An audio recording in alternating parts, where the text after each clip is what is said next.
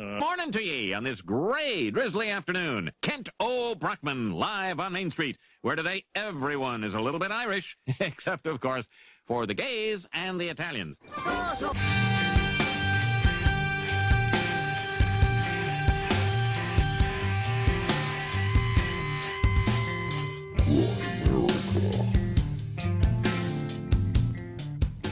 Now, the sunbeam hits this central line, and that's what the alignment is to.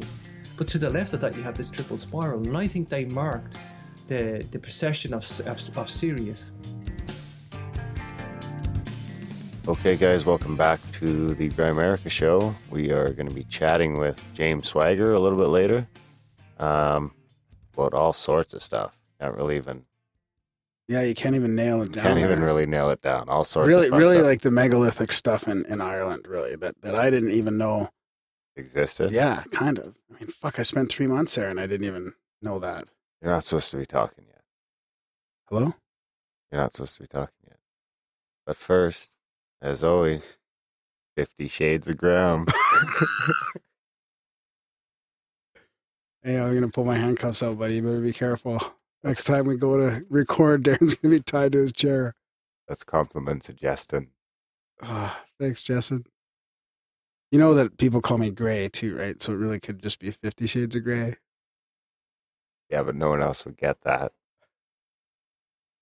And that's not a synchronicity. So we also have Daz of the Cameraman coming up. We're talking about the lunar wave. We've got another opinion on that coming up. And yeah, of course, James Swagger. Lots of good stuff about Ireland and the megalithic stuff and his radio show. And it's really cool. Yeah, that's a real fun chat with James, for sure. Yeah.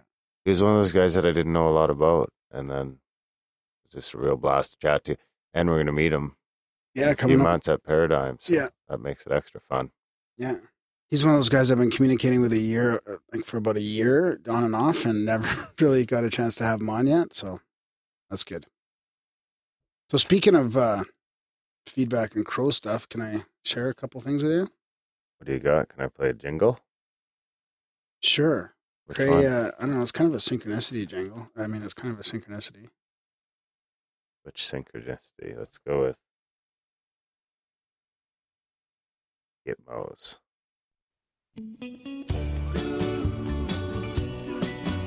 I'm a rambling Graham with synchronicities all over the web. And Darren is skeptical about everyone and don't believe it yet. Darren will be skeptical of this one because I think he's got a theory working up in his little brain over there. A theory? So this is from Peter. Peter C. He says, "Hello, Graham and Darren, since I'm hoping you'll share this email with him too. I enjoy your show and I've been listening for a little over 7 months. I always enjoy the synchronicity emails as I've experienced quite a few in my life. For a while I thought to myself, I should send you an email because if Darren would have heard some of my synchronicities, I'd make a believer out of him yet. A quick background. Who says I'm not a believer? Well, apparently that's the meme out there. If that's the right word for it. Not really, but. So anyways, he says, quick background. He's been going through quite a period of transition in his life lately. A year ago, he started a blog in which he shares some of the spiritual aspects of this journey. I've shared some synchronicities there.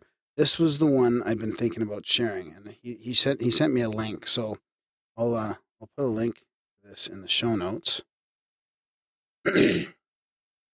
Right now? No, I'm just making a note of it. He says, last October, I decided to write a book about my spiritual journey under my pen name, Aidan Adden. Since embracing that name that I chose for myself, I experienced quite a few strange synchronicities. The most recent one, ironically, having to do with my birth name. Yesterday, I saw a video that a recent guest of yours, Crow777, posted on YouTube about how he put his name in Google Maps and it showed his location as CERN in Switzerland. Quite strange, considering he was talking about CERN in your podcast. He's convinced that this was being done by somebody intentionally. So I put my full birth name, Peter Christopher, into Google Maps. I found that there are 2 streets in the entire world with my full name. Both are named Peter Christopher Drive. Both are also found in a county in Pennsylvania where I grew up. So I mapped directions to drive from one Peter Christopher Drive to the other in order to find the distance. They're about 26 miles away from each other. Then I noticed something standing out to me right in the center of the route given to me by Google Maps. Right at the halfway point between the only two streets in the world with my name is the exact town and street where my grandparents live. Explain this to me, please. I have attached a screenshot. Keep up the great work, you guys. Oh, People are sending in and I got pictures now. I got another one. Your domain name should be www.grimerica.ca because your current domain looks like Grimerica. Yeah, someone said that a long time ago. You know, we should just register that one anyway. Look at that. Right smack in the middle. That's the grandparents' street that he used to live, or that they used to live in. Right in the middle of his route. Well, where'd what route be? There's 3 routes here. Well, the route that they gave him, that Google gave him. Christopher Drive. Peter Christopher Drive. Ours came up in at Coral Castle. Do you know what I think? If I put in Grimerica, just Grimerica, it goes to Coral Castle. And if I put in Grimerica episode library, it goes to the Sphinx. The Sphinx or the Sphinx? The Sphinx. What if you put in the Grimerica show? I don't know. So you think there's an algorithm behind this? Absolutely. Yeah. 100%. I think it maybe his parents used to visit his grandparents and drive by those streets all the time, and then they named them after it. Subconscious invasion. Do you really think that? What do you mean? Explain it.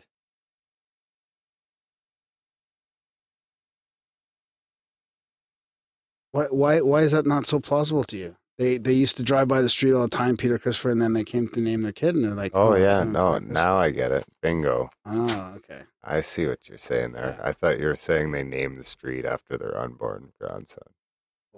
Yeah, maybe the street was named after him. Maybe. Or his great-great-great-great-granddaddy.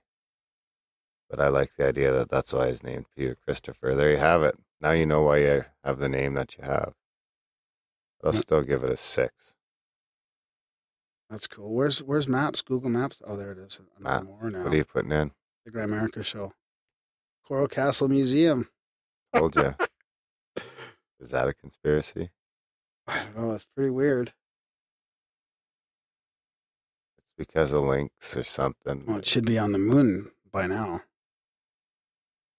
Why? Because we have the moon. The moon's in the show notes more than Coral Castle. Well, lately it must be with the lunar. Oh, maybe it'll show lunar.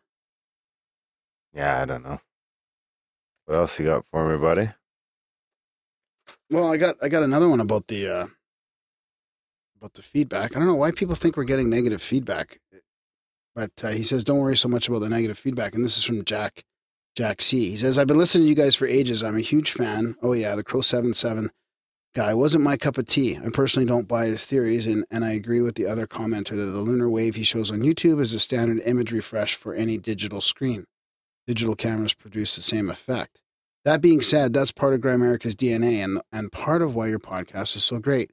You guys don't go in judging people, and you're happy to let anyone on and give them their fair shake to try and convince us of their theories without getting in their way or attacking them. This often yields great results, but obviously from time to time that formula will allow some crackpot to stand on their soapbox and try to tell you that the moon doesn't exist. To be fair, I think at the end of the day, literally anything is possible, so even Crow 77's bonker theories. But I wouldn't personally bet on them. Also, despite not believing Crow's theories, I still entertain listening to them. Every now and then there's a Grimerica episode where I'm just completely not on board with the guest and what he's pitching, but I always know that the next episode could be something really amazing and thought-provoking I never would have heard elsewhere, like the Undying Stars episode comes to mind. Even the episodes with questionable guests have great intros and outros, which are actually my favorite part of the show. At the end of the day, the listener can make up their own mind whether or not they agree with the guest. I wouldn't want you to change your approach just because people didn't like this particular episode. You've got a really funny format going on. Don't get self-conscious about it. Keep it up. Jack. John Jack. Thanks, buddy. That's John Jack. Yeah. I have a lot more to read, but we do have a fairly long intro here with Dazza, the cameraman. And we don't want Graham getting any negative feedback. So self-conscious. We should reiterate, we didn't get a whole lot of negative feedback, I think. No one was actually negative to us. Well, maybe. No, there was some trolls on YouTube and stuff, but that's okay. It gets a little heated. Hey, sometimes it gets a little heated.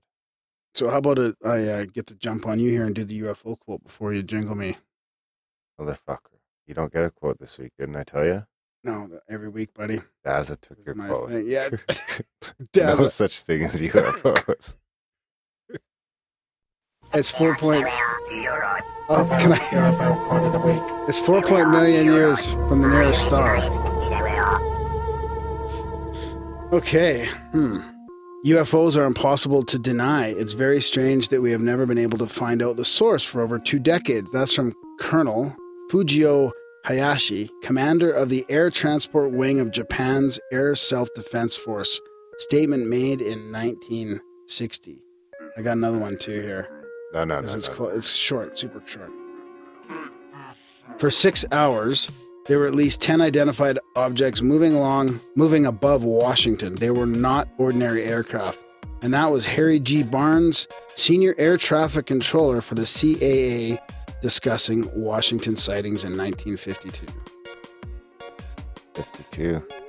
Good year.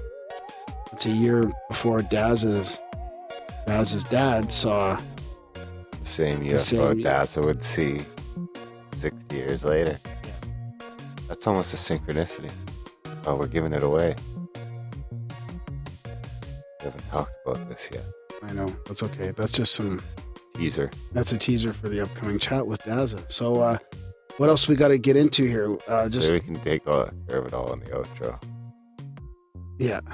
Oh, okay. We'll take care of it in the outro. Yeah. Okay. So we'll just jump into with Dazza here, and then we'll jump into Swagger, and then we'll take care of the house cleaner in the outro. So I hope you stick around so you can hear how to help out the show. Listen to the outro.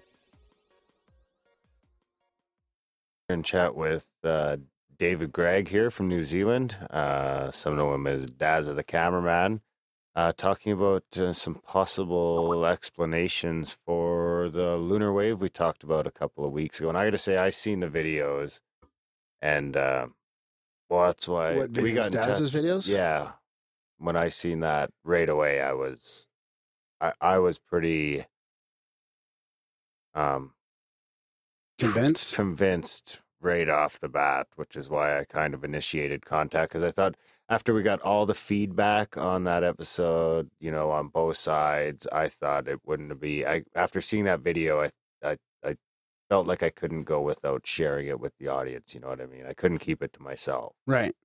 Because if we're all on this journey together, then yeah, that's true. So thanks for coming on, Dazza, the cameraman, or Dave. Thank you for having me. So what? I guess maybe we just start with just a quick little bit of background about your sky watching and stuff like that. And yeah, sure. Okay. Well, I've been interested in astronomy since I was a young lad. It's about almost 40 years now. And I certainly don't have any formal qualifications in astronomy, but I'm very involved with my local astronomical society, where I'm a committee member and very involved at the observatory. So yeah, with my interest in astronomy on YouTube, that started around about 4 years ago now, after a major earthquake in Christchurch here in New Zealand. And there's a particular chap in New Zealand, Ken Ring, who makes weather predictions based on moon phases. And he was making predictions of major earthquakes based on phases of the moon. Wow. And made a major prediction of an earthquake for Christchurch on the 20th of March 2011, which was when the supermoon event happened that year. And as a result, thousands of people left Christchurch out of fear. They'd already been through hell with the earthquakes. And that's where I really started getting into debunking. And it was through that discussion that I ended up setting up discussion and forums for debunking this sort of thing. Now, What kind of thing were you talking about back then? Like, what were you debunking back then? Well, as I say, he was making predictions of earthquakes based on the phases of the moon, particularly full moons and new moons, when, of course, the Earth, the Sun, and the Moon are pretty much in a straight line. And, it sounds like it's quite logical. It seems to make sense. We know that the Moon and the Sun, to a lesser degree, cause the ocean tides. So, therefore, it would seem logical that such alignments should cause stresses on the Earth that could trigger earthquakes. But what I did was I looked into the history of major earthquakes in New Zealand going back to about 150 years. And out of all of the major earthquakes, there are about 29 of them, which was quite convenient. Only one of them actually coincided with a full moon, and that was the 1931 Napier earthquake. All the rest of them were sort of fairly random, and in fact, what I found was, if anything, they tended not to be around the full moon and new moon, which was quite interesting, but I'm pretty sure that was just the random way that they fell. Oh, okay, I see what you mean. All right. Fair enough. So then after that, you sort of got into just debunking things like that on YouTube? Yeah, that's right. It was following discussions about the earthquake predictions that I was on a Facebook forum discussing this, and I pointed out that somebody's videos that they'd uploaded, an Australian chap called the Bar Caroller or Solar Watcher, who'd been making earthquake and planetary watch alignment videos. I looked at his work and found that, unfortunately, the astronomy software that he was using it incorrectly. He didn't have the orbits set to scale. He had them shown as all evenly spaced. Now, of course, most people know that the orbits of the planets are not evenly spaced. The inner planets are fairly close together, and the outer planets are a lot further apart, and they get further apart the further you go out. And his alignments were based on charts with the orbit shown evenly spaced, which didn't work. So I was challenged. When I pointed that out, I was challenged to prove it because people didn't believe me. So I thought, well, the easiest way to show is to make a video explaining it all, and that's what I did. And as I recall, that was my very first debunking video. So I guess let's get into the wave then. So you how did you figure out how to look at that in a different way?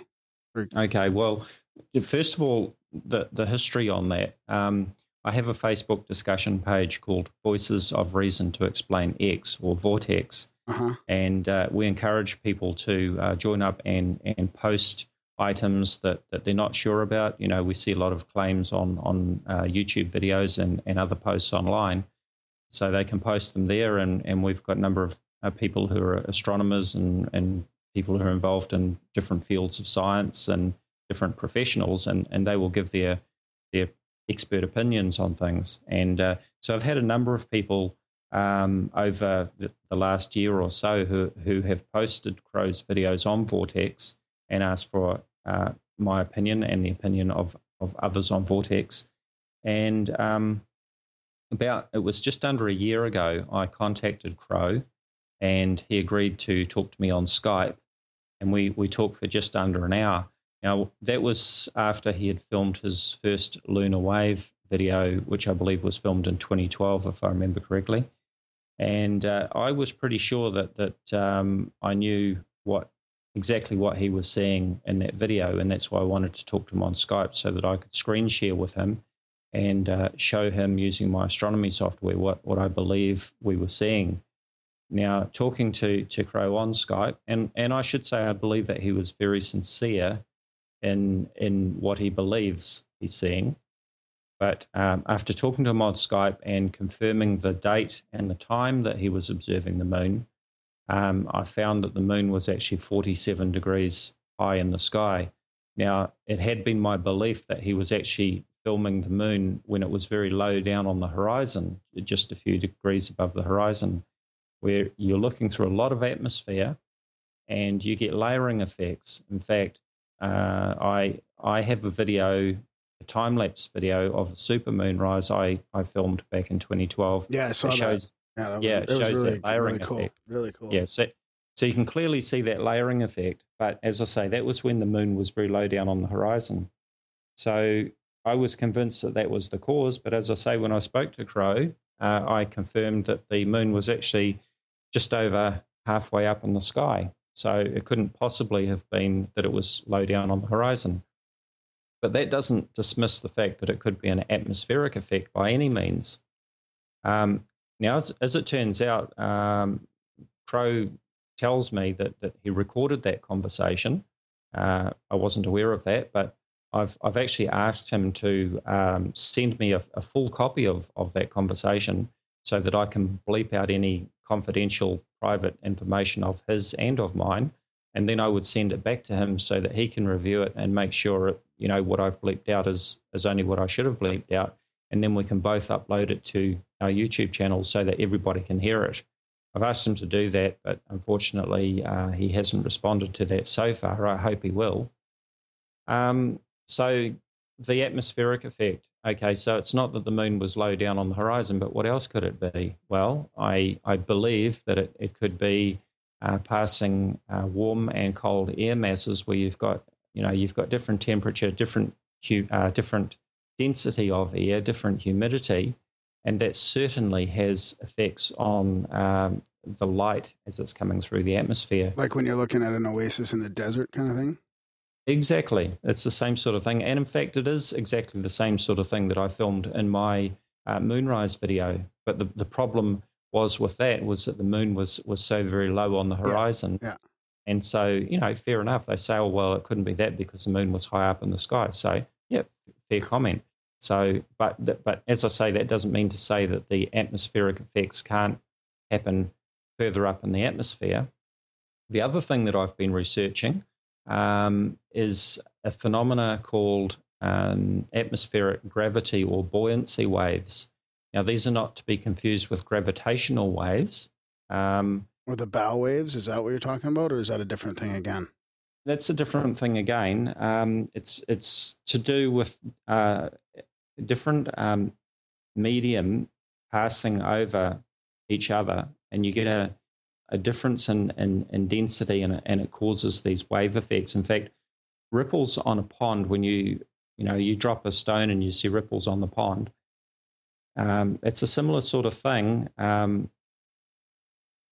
Now, the wind, the air currents on the ocean, as I understand it, can cause these gravitational waves in the ocean. So you've got gravitational waves in the ocean. You can also have atmospheric gravitational waves, and there are some very good videos, time-lapse videos, that actually show these gravitational waves moving through the atmosphere because of the way they affect the cloud masses and so on. And this is something that I intend to do a detailed video on, showing the effects of these gravitational waves and explaining it in more detail. But as you will have seen from my first videos, a few people had suggested to me that maybe it could be the effects of aircraft contrails or the wake, the effects of the wake from aircraft, such as bow shock or whatever. And so I looked into that, and I was going through many, many videos of planes crossing the moon on YouTube, and I was just about to give up, thinking I'm getting nowhere with this, when I came across some very good videos by a YouTuber called Crosswind, who's obviously a plane spotter. He's a very skilled videographer and editor, and very clearly you can see these what certainly appear to look just like Crow's lunar waves crossing the disk of the moon. Yeah, that's definitely the most compelling footage I've seen, is the airplane one. Yeah. The second one, to me, there was two of them that you showed there. It was the second one that looked similar, yet I still find it looked a little bit different, like it was hesitating throughout like it wasn't quite as smooth as that. Is there a reason why it's not quite the same? Yeah, absolutely. And I would say it's it's the same reason why, we're talking about atmospherics here. Yeah. It's the same reason why when you go out and look up in the sky and you see a cloud and then you turn around and look at another one, they don't look the same. We're talking about the effects of atmospherics, and I wouldn't expect the conditions to be exactly the same. You're talking about different aircraft. You're talking about different temperatures, different humidity, different density of air, different distance. Different distance, right? Yeah. Yeah, you've got so many factors coming into play that, they're going to be different, all right. And it's interesting, though, that there was another video on Crosswind's channel that I didn't notice earlier, and it's got some even better examples of the lunar wave. And, of course, I've been in contact with Crosswind, and he's given me his permission to share these clips. In fact, he sent me 2 clips, the original clips, so that I could analyze them and use the raw videos in my analysis video. But this other video that he's got uploaded actually shows even better examples than the ones I've shown. That's aside from the one that the first one that you were talking about that shows the wave that sort of swirls all around the moon quite spectacularly. I imagine that if that clip had been sent to Crow without the aircraft flying over, nudge, nudge, wink, wink sort of thing, it would have been accepted as being a genuine lunar wave and a spectacular glitch in the moon hologram. So what about the seasonal and the moon? This happening around the solstice, around a 3/4 moon type thing. Is that, what do you think? That's a coincidence, or is it because the moon is brighter at that point? No, I think it is a coincidence, and certainly there are other so-called lunar wave events that have been filmed that were not around the equinox. I don't have the dates right in front of me, but certainly that is true. And I was reading in some of your comments too, interesting comments on your YouTube video there, and some people were saying that they thought that the one from Crows was refreshed, or actually the image was replaced. So what is your thought about that theory? Are you talking about a glitch in the camera, you mean? No, that the wave was actually like an image being refreshed, right? So I guess it would sort of be a refresh rate in the image. Is that what you mean?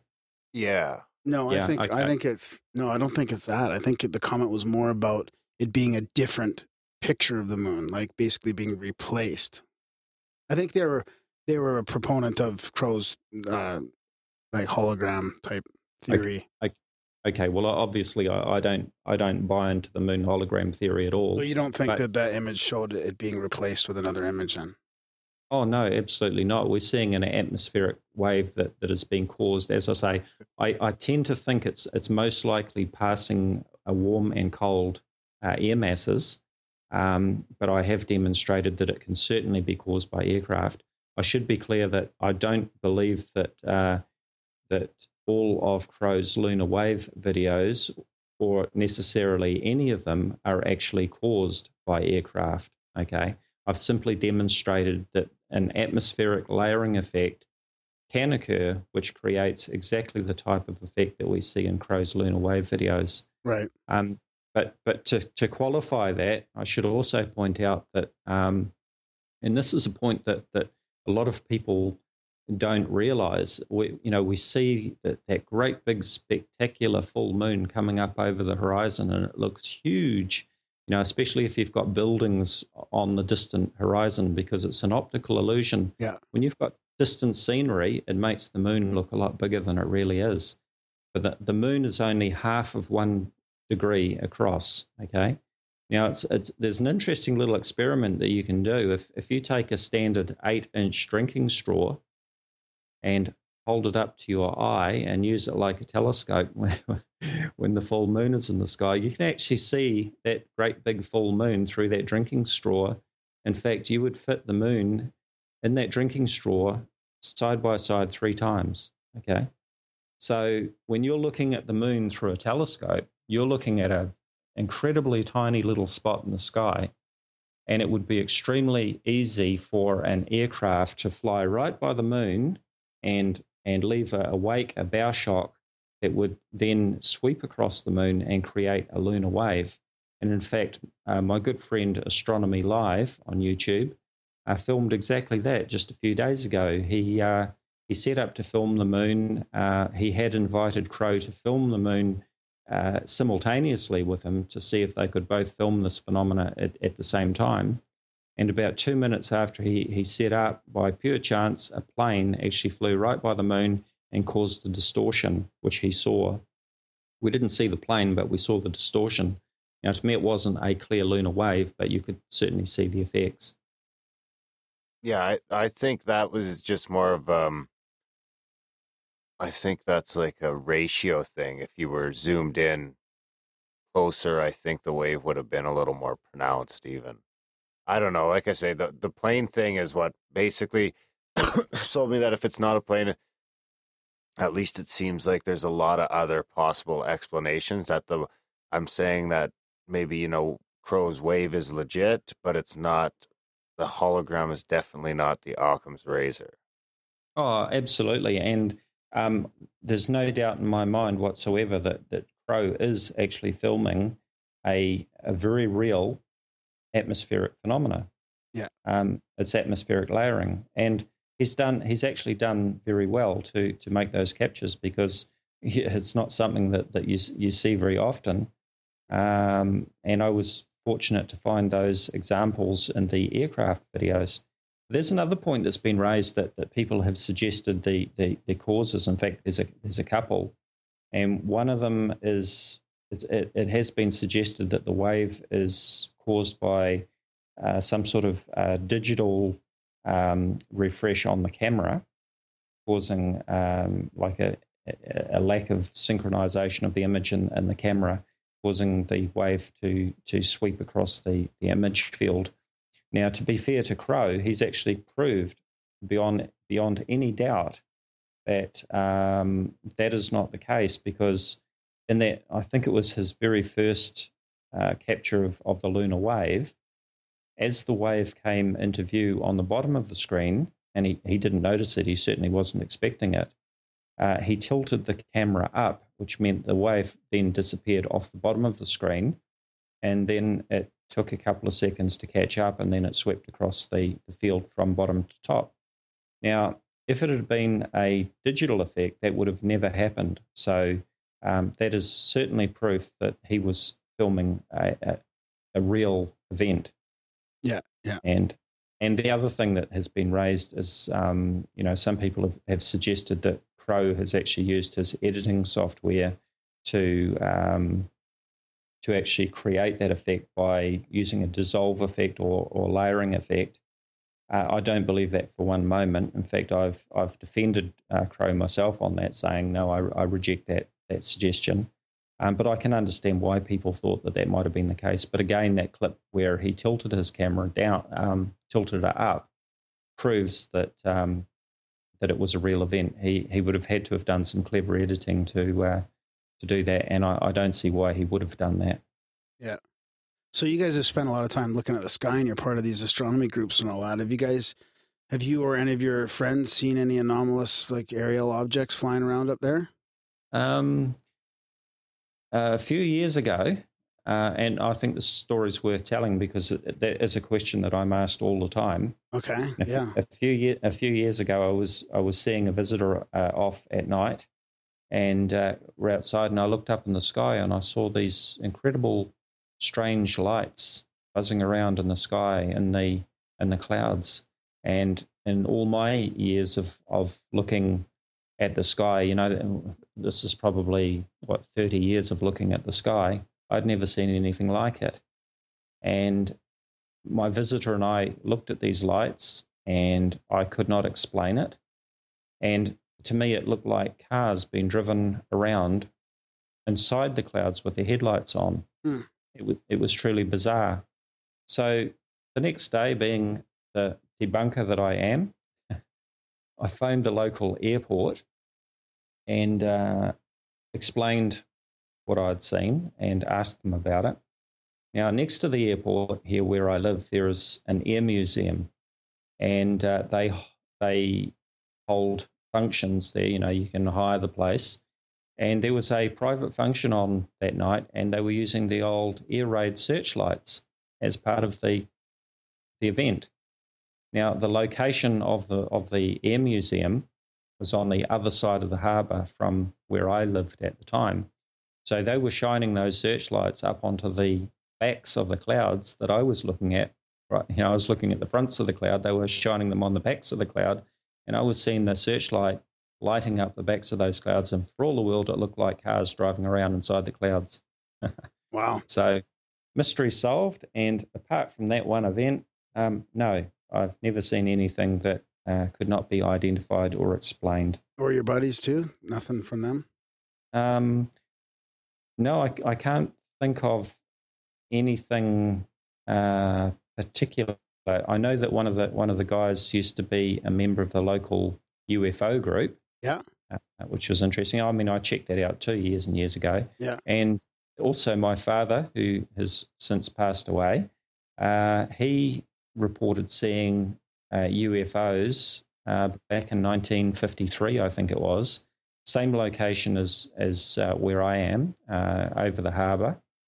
And he couldn't explain what he saw either. But from the descriptions that he gave, I sort of suspect, I wonder if he actually saw the same thing that I was seeing, and that was a searchlight being used on the clouds.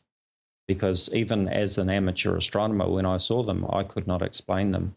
But, once the information that I was given certainly fitted with what I saw. And I have no doubt, I'm sure that some people will be saying, oh, well, they would tell you that story, wouldn't they? They're trying to cover up. But I've got no reason to doubt the story that I was given about the event and the searchlights and all of that. Yeah, there's a lot of legitimate explanations out there. I mean, there's Chinese lanterns and flares and searchlights in the clouds and all kinds of stuff. What do you think about a lot of the pretty strong evidence that's out there for UFOs? Do you have a strong opinion either way? Are you open-minded to it, or? Well, I am open-minded, certainly, but I think it's important to consider some facts, and that we have to remember that our nearest star, apart from the sun, of course, which is also a star, the nearest star is 4.25 light years away from us. So traveling at the speed of light, it would take 4.25 years to get here from there, or get there from here. Okay? Well, I wasn't mentioning ETH. I'm just talking, there could be all kinds of different reasons, right? It doesn't have to be ETs. Could be Black Project craft or stuff that is, not just normally flying around in the skies. Oh, yeah, sure. And I believe that some of those so-called UFO sightings, and that's really a misnomer, isn't it, UFO? Yeah, everybody jumps to the ET thing right off the bat. Yeah, and that's why I assumed that that's what you were talking about. That's why I tried to say it. Anomalous aerial phenomena, just not go right down that path so quickly. But. Right. Okay. So some of those unidentified objects have certainly turned out to be classified military aircraft. We used to hear about these flying triangles and things like that. Now, the old stealth bomber was like nothing that we'd seen before. And that was very top secret initially. And now we all know what they look like. And they're very unusual looking aircraft. And if you'd never seen one before, it certainly doesn't look like any ordinary airplane. So you'd easily mistake it for who knows what. Yeah. And I've got no doubt that I don't deny that the government keep some things secret. I mean, obviously that's in their interest to keep some things secret as far as military and defence is concerned. So I'm sure that there are some aircraft and spacecraft that that we know very little about. What about, have you, I guess you call yourself a debunker. Have you ever found anything that you haven't been able to crack yet? Just trying to think. I mean, there are always topics that you can discuss and pick apart, but you'll never agree on or get to a undeniable conclusion on. And, topics which are very controversial, such as 9/11 and what happened with the Twin Towers. There are all sorts of aspects that you can debate and get down to the nitty-gritty and provide all sorts of evidence. And for every piece of evidence, this is what I found, is that for every bit of evidence, there's always counter evidence, Yeah. And I have discussed that. One of my videos, I debunked a video that was supposedly showed that the aircraft were holographic, or that's probably the best description for them, because in the video it appears that the wingtip of one of the planes, as it's flying in, disappears behind a building that is appears. I'll put it this way: the wingtip disappears where it shouldn't disappear. Yeah. But it's actually an optical illusion, and I explain that and demonstrate that in my video. So under that video, there has been a lot of discussion about 9/11 and whether it was a conspiracy and whether explosives were used and all that sort of thing. So, yeah.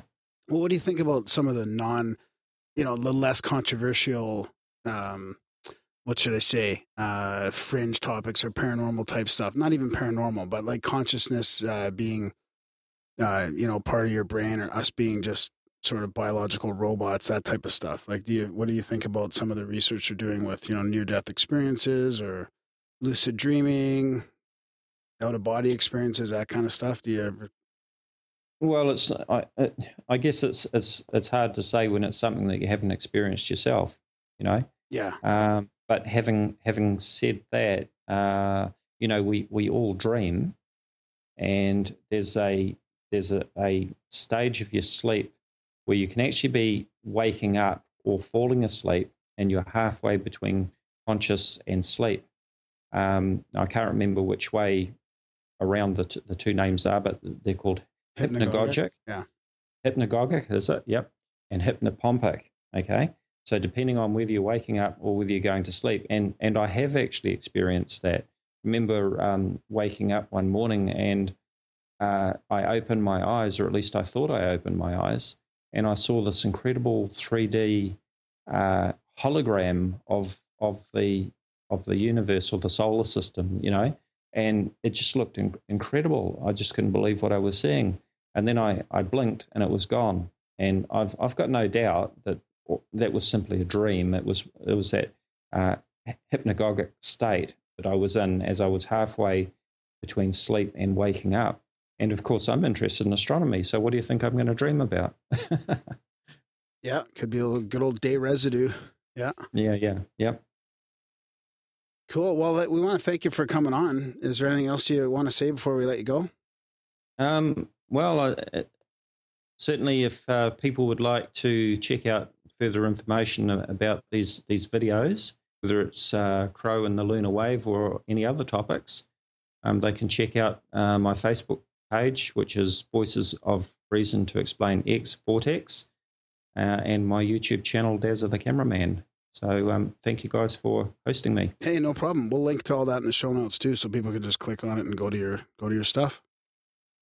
Thank you. Thanks a lot. Keep your eyes on the skies. I hope you get to see a pretty undeniable UFO at some point. You never know. Yeah, let us know if you do, for sure. Certainly will. Okay. Thanks, buddy.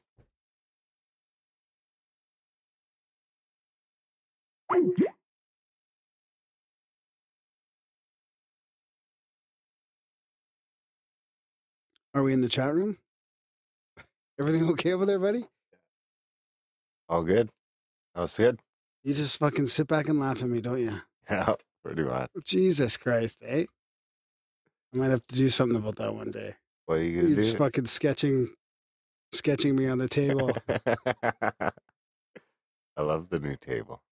People are going to hear your giggle and then complain about it, That's fine. Well, we want to thank everybody for hanging out in the chat room. I don't know if we'll keep that thing going or not, but Chat room? yeah. Like 20 people in there chatting up a storm. Well, at least I can't. It's the most lookable. There was no questions or anything like that during it, or?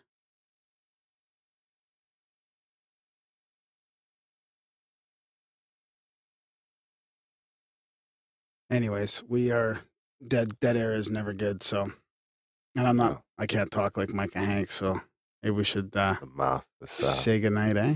Yeah, thanks for joining us, guys. Tune in next week. What's next week? Atomic Rod Adams? Is it Or Atomic no, it Rod? might be No, it's a heaven dude. Yeah, it's Garnet Schellhauser, and he's talking about messages from the other side, kind of stuff. He's had some near-death experiences, and we're going to get into that again. So, looking forward to that.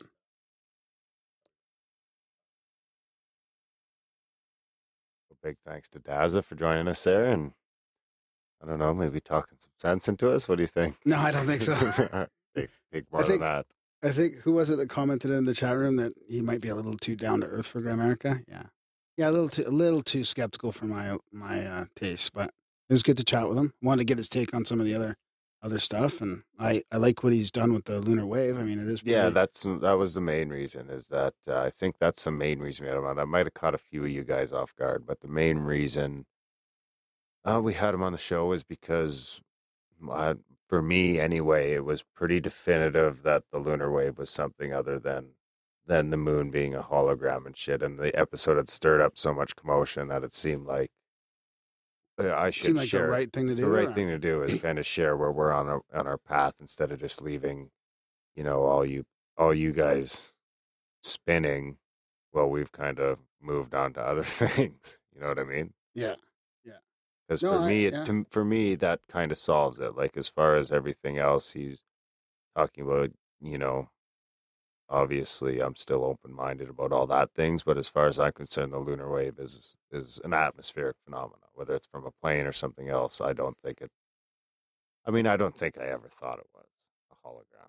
Let's be realistic. But it's now I don't entertain it. But at the same time, like, there's probably some good there, right?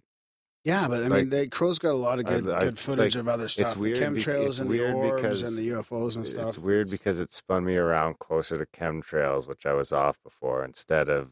Yeah. Now the lunar wave's kind of gone for me, but I'm more into chemtrails because of Crow. Yeah, exactly.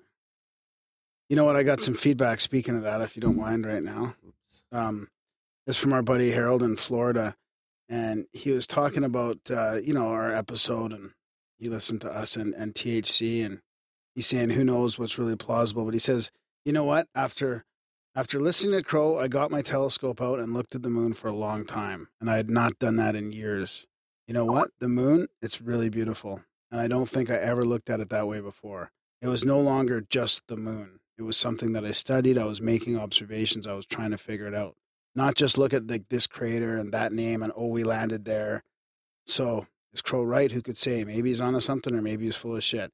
But he got me to look at the moon again and to really look at it. Hopefully he got others to do the same. So thank you, Crow.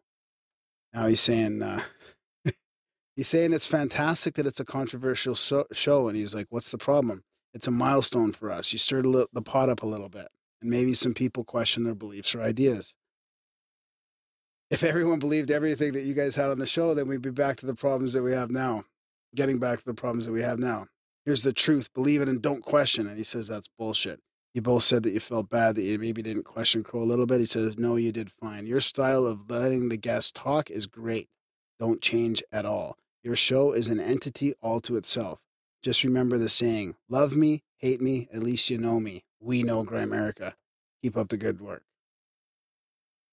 Kind words from our buddy Harold. He's the one who sent us spam, right? Yeah. Spam is right up on your shelf there. I'm starving too. Still good for another year. So yeah, thanks. Thanks. That's just it. That's kind of one thing I wanted to address. Is that's one thing that we definitely try not to do here, is argue with any guests. Or that's not what we're here for. We're gonna be respectful. Let them talk about whatever they want to talk about, and entertain it, and leave it up to the listener to decide. And I mean, most of the stuff we are fairly on board with. Graham's on board with everything. Shut up. All the time. No, but we've had a couple of people say that they like the style of us letting the people talk. So even when we had Daz on here, right? I'm not gonna, I'm gonna let him talk. Let us say his thing. I might not agree with everything he says, but it was only a dream. So anyways, we also have, what's his name coming up there? James Swagger. James Swagger. Month late. Sorry, James. A great show. It was awesome. Yeah, it was. He stayed up in the middle of the night. Yeah, on St. Patty's Day even. On St. Patrick's Day, yeah. Yeah, that was a good one. We should chat with him again sometime. He's got his own show. Yeah. So you guys can check out, if you like it, you can check out his show. Definitely seems like a fun guy. Fun to have a beer with. Totally. So yeah, enjoy the chat with him.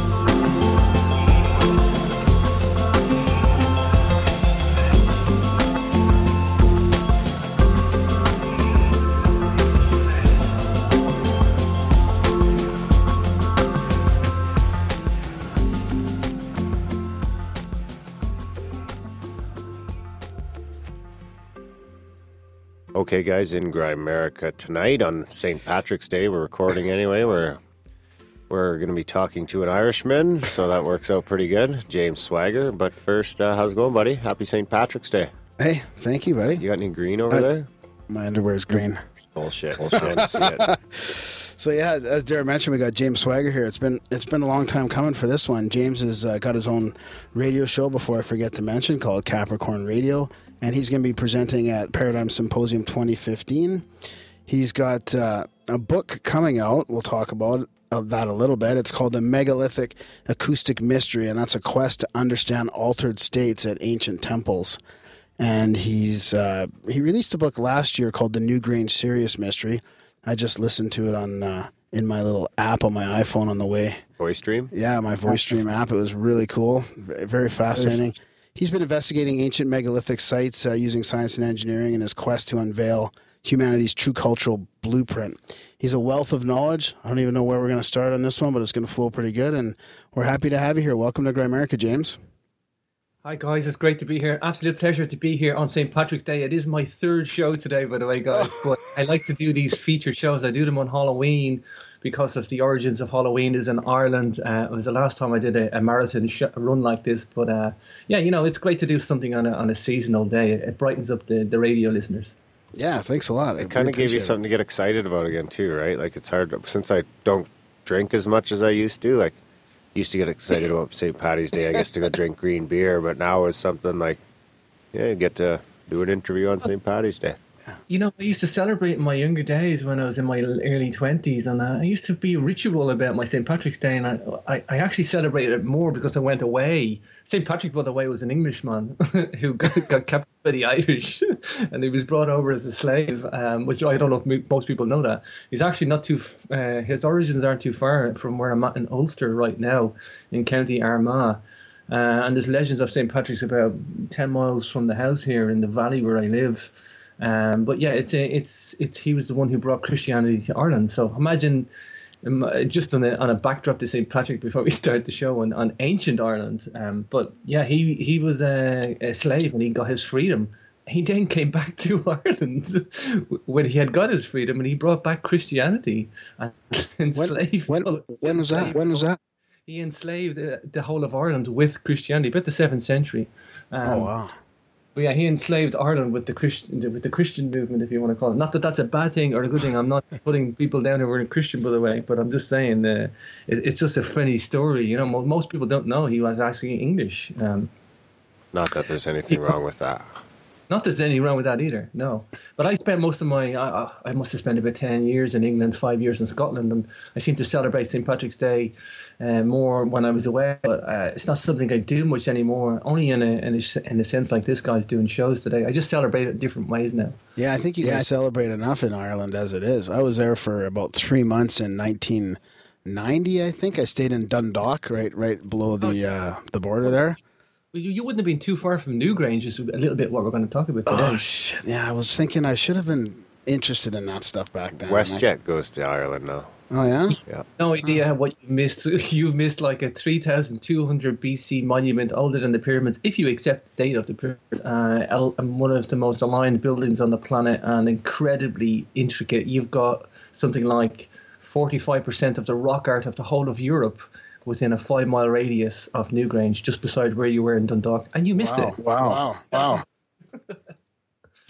And you studied that one quite a bit for your book, right? I did, and I didn't just... I started a book with that, and I finished a book with that. Started with Newgrange, finished at Newgrange. But I didn't want it to be the pinnacle of my research, and there's a lot of people fall into that trap. Yes. It's an iconic monument, don't get me wrong, just like Stonehenge. It's the sister monument to Stonehenge. If you're going to talk megaliths in Britain and Ireland, you're going to come across Newgrange and you're going to come across Stonehenge first. Stonehenge is the biggest icon of all. Make no mistake, no matter what country you're in, England, Scotland, Wales, Ireland, Northern Ireland, Brittany, Denmark, these guys have their own iconic monuments. I mean, anywhere across Western Europe. Malta as well. I just came back from Malta. I was there early March. Fascinating place. Been there a few times now. However, I mean, each one of these countries have their own megalithic monuments. And Brittany, for example, there's another one called Gavrini over there, 3500 BC.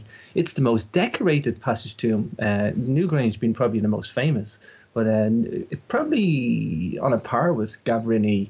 But again, these are all the same. Just let's put the cards on the table. These are all the same megalithic culture. Although there's not a concerted effort to come and figure this stuff out. I did come back to Ireland after working as an engineer in Britain. And I'd been away for about 10 years. And it was when I came back actually visiting Newgrange with a fellow engineer. And he asked me some very pertinent questions to some sister sites near Newgrange. Newgrange, by the way, let's just paint a picture for the listener. It's a complex. It's not just one monument. Newgrange is what's in the Boyne Valley complex. Boyne is the river. The Boyne Valley is where it's situated. And the Boyne Valley complex then encompasses some 40 of these tombs, these megalithic mounds. To call them just a tomb is really not helping matters. They concentrate these as a passage tomb. Yes, there's a passageway going into the center of this chamber, and there was a tomb function to it, but there was also an astronomical function, calendar building, expression of rock art, and probably use of acoustics as well. So these are very complex monuments. They say actually that Newgrange is the most complex megalithic complex in the world. Although there are some pretty other complex ones out there. Maybe Göbekli Tepe, by the time they get their hands on that and get that one stripped down to the 20 that are buried in the ground, they might rename that one as the most complex megalithic site in the world. However, for the time being, it is a very complex site. Newgrange alone had a stone circle around it as well, and it's got two sister sites of mounds of equal size, roughly 2 miles from it as well. So 2 miles to the east and 2 miles to the west, you have another two. That's Noth and Doth. They sound similar. So what about the astronomical alignments for Newgrange? Can you summarize that for us a bit? I spent a lot of time looking at the astronomical alignments at many of these, and I'll talk about Newgrange because it's the pinnacle one. It's the most famous one we have in Ireland. But my angle into this was, I'll answer your question in a second, but my angle into this was all these passage graves, these megalithic mounds, these chambered mounds, whatever name you want to give these, from an astronomical point of view. But I was aware of something. I was aware of people concentrating on Newgrange and ignoring the other stuff. And there's something like 100 plus 120 of these across the whole of Ireland. There's some of them in Scotland, some of them in Wales, in England, in Brittany. I've been to now 450 of these across the whole of Europe, probably closer to 500 if I really accept the real data and do the real calculation, but at least well into 400 now. So Newgrange, its astronomy basically takes in the sun. We know that there's an event there every year where on the winter solstice, the 21st of December, is astronomically aligned to the rising sun at 8:58 a.m. A beam of sunlight comes in, goes through a special light box on this winter solstice. It was specifically aligned to do this. You would have to build it from the inside out. In other words, that beam of sunlight hits there in the inside of the chamber. They built the inside of the chamber and everything around it. So they would have had to build a chamber first, made sure that beam of sunlight came in and hit that position where they wanted it, and then built the mound up around it to give it the finished product. So the beam of sunlight comes in some 60 feet. Now, to put a beam of sunlight in 60 feet and hit the back chamber it's such a sophisticated feat of engineering, bearing in mind there's no doorway. So the light from the doorway has to be blocked. And how they achieved that, guys, is you ready for this? This is easy to visualize. They meandered the corridor. The passageway swings left and right in a meandering fashion. It zigzags, therefore blocking the light from behind it.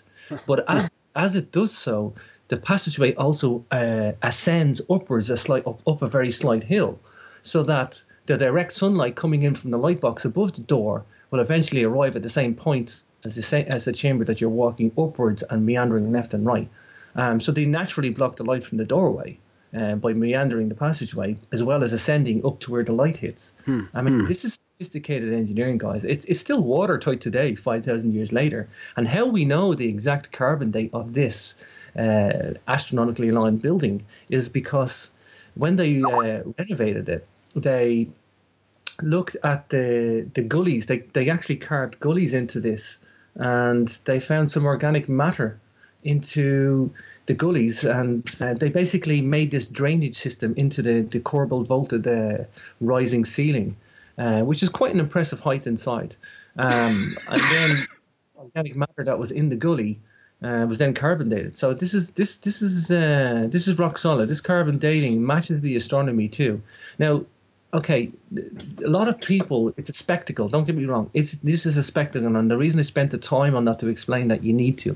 But this is a spectacle where the beam of sunlight comes in, and everybody, like they go to Stonehenge every summer solstice, they all trip off this and they all get out, and all the New Age people, they flock to this these days. All the pagans are there, and that's fine. They're all doing and they're celebrating their ancestry, but it takes away from what these monuments really were. It's the most simple function accompanied by these monuments.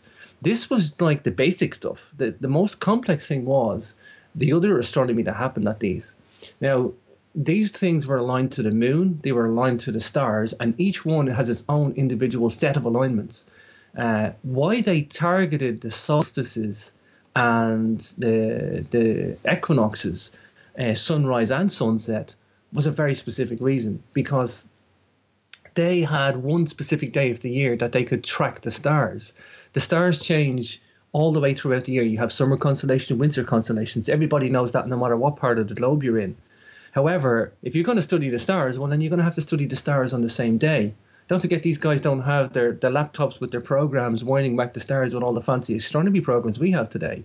They had to watch the stars. And if you don't have an accurate timepiece or a calendar, well, then how do you know what day you're looking at? So you need to that's like a baseline. It's like a baseline, exactly. It's like a fixed point in time where you're looking at it. Not only that, guys, what the astronomy then tells you at Dose, at its sister site, through a lot of complex revelations that I went into, was that they also fixed the time of day as well as the day of the year. So you pick summer solstice, winter solstice, spring and autumn equinox. They're 4 days of the year that are really easy to calculate. Now, you might think that's very sophisticated looking back at this, and yes, it's a spectacle today, but make no mistake, when you see the sun rise in the east and set in the west, well, in Ireland, it also rises on the summer. It rises in the northeast, sets in the northwest, and in the winter, it rises in the southeast and sets in the southwest. That's very easy to measure out with a couple of sticks on the horizon. And eventually, you will see on the equinox. In other words, for summertime example, right? You take just the sunrises, for example.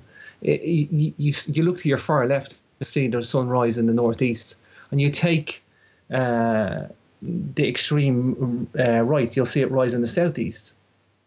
And then you can take the halfway point in between. That's where you'll see the equinoxes, dead center. Now, that's 3 points on the horizon. That's very easy to map out. It's a very easy thing to do. Yes, it's time consuming, and there's a couple of sticks and alignments involved. But the northeast, northwest, southeast, southwest alignments, they're easy to figure out. And in that respect, you know that something's happening on that special day. Don't forget, you have a physical attribute to those days. And in other words, if you were doing that and playing around with the sun rising on the horizon, and this is the layman's version that I'm giving to you for a reason, because not everybody's an astronomer, not everybody's a researcher. I'm giving you the layman's version so you understand. It's relatively easy to do. And the physical attribute is cold days in winter, on hot days in summer. So you're going to say, well, the sun's over at its most extreme point there, and it's a very hot day, it's summer, and it's over at its most extreme point there, and it's the cold day, winter. And the days where it's most average and in between is when in spring and autumn in the dead center. I mean, these guys weren't stupid. These guys were highly advanced engineers, tacticians to get these rocks and hewn and traveled over massive distances, really heavy stones. They were astronomers. They were using their calculating part of their brain, very artistic, probably dabbling with acoustics from my research in my second book. But the point is, these are very, very technical monuments, very sophisticated monuments. Now, when you look at that, the majority of the research into these is not looking past the solstice. It's not, and it's just not there. And that is the main reason that I tackle this, because I had a specific skill set. I elevated myself in an engineering career as a systems analyst. And that's what I look at. I look at complex systems. I don't care if it's the human body. I don't care if it's the stars. I don't care if it's mathematical notation or I don't care what that system is. A system of events, a system of data, a system of engine. I don't care what it is. I give me a system, I'll look at it, I'll tell you what's wrong with the system, I'll tell you what's efficient about the system, and I'll tell you how that system works very, very quickly. And that's what I did. There is a system of knowledge at these ancient monuments, and I broke it down. And when you realize that the solstice is the keynote to all of these ancient monuments, they just pick these days, and then you can see the other astronomy that's at play at these monuments.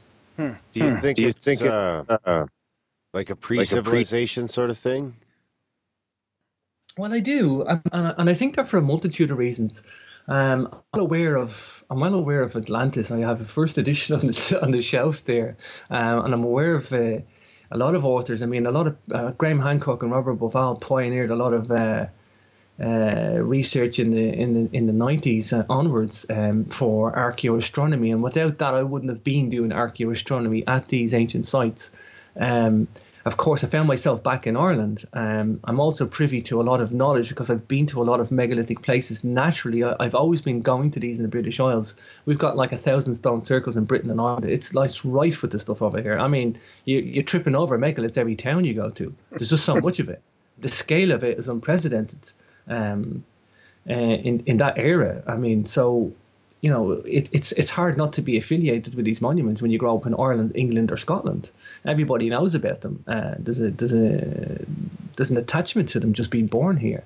But to look at them in terms of astronomy, and when you get into it, you can't help feel that this is something prehistory.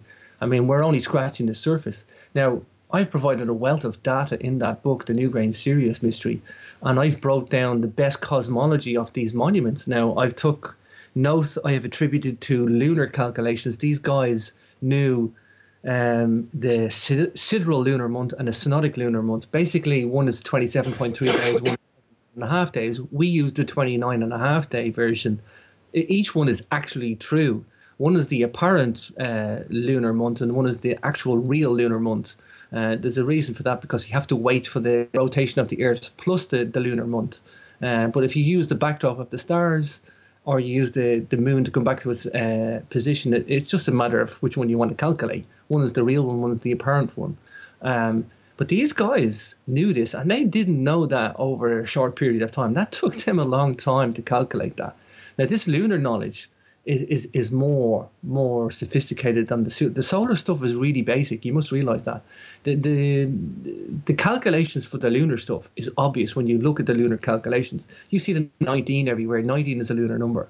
It's an 18.6 year cycle for the Metonic cycle. Basically, if you look up in the sky and you see the moon, you come back 18.6 years later, you'll see the moon in that exact same position. And there's lunar maximums, lunar minimums. When it takes 18.6 years for the cycle to repeat, well, that's a bit different than a yearly cycle of the sun. That takes a long epoch. To see it once, to see it twice, to see it 3 times is the life expectancy. So this is a deep body of knowledge going back a long time. The evidence also that I find suggests, and that's to draw on the archaeoastronomy that I grew up on with Hancock and Bobal and many others at all these ancient sites, was that it's all about precession. And when you see Newgrange, I believe Newgrange to be a precessional calculator. And I have a theory for that in my book, and that's why I call it the Newgrange Serious Mystery, because when you look at the stars, I mean, there's a lot of these monuments, by the way, here's another one for you. There's a lot of these monuments are aligned to almost due north, but the sun and the moon doesn't go that far. It's furthest is northeast and north of the sun. And so the sun and the moon, it doesn't get any more than northeast or northwest. So that rules that stuff out. You must look at the stars. I mean, these guys were aligning it to something. It's a no-brainer when you look at it. So the more you get into the astronomy of what these guys are doing, it all heads to it. It all heads to precession. I have another theory that I developed on my own in the book, which is the Carroll Keel Cassiopeia. Now, Carroll Keel is a group of these monuments in Sligo.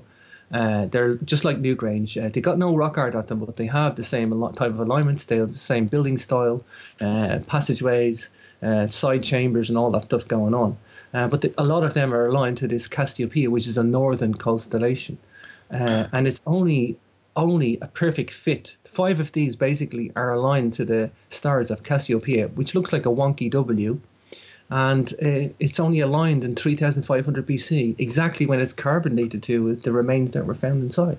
So astronomy is the key, and when you look at the astronomy, it ties to precession, and precession, it's a deep body of knowledge that's obviously a remnant from an ancient time. I mean, look at the ancient Egyptians, Peru, all these ancient monuments. They're all aligned to these precessional cycles, and the mythology and the body of knowledge that's handed down talks about this mythology. Look at Göbekli Tepe, for example. I mean, that's just smashed to all the records of a prehistoric civilization.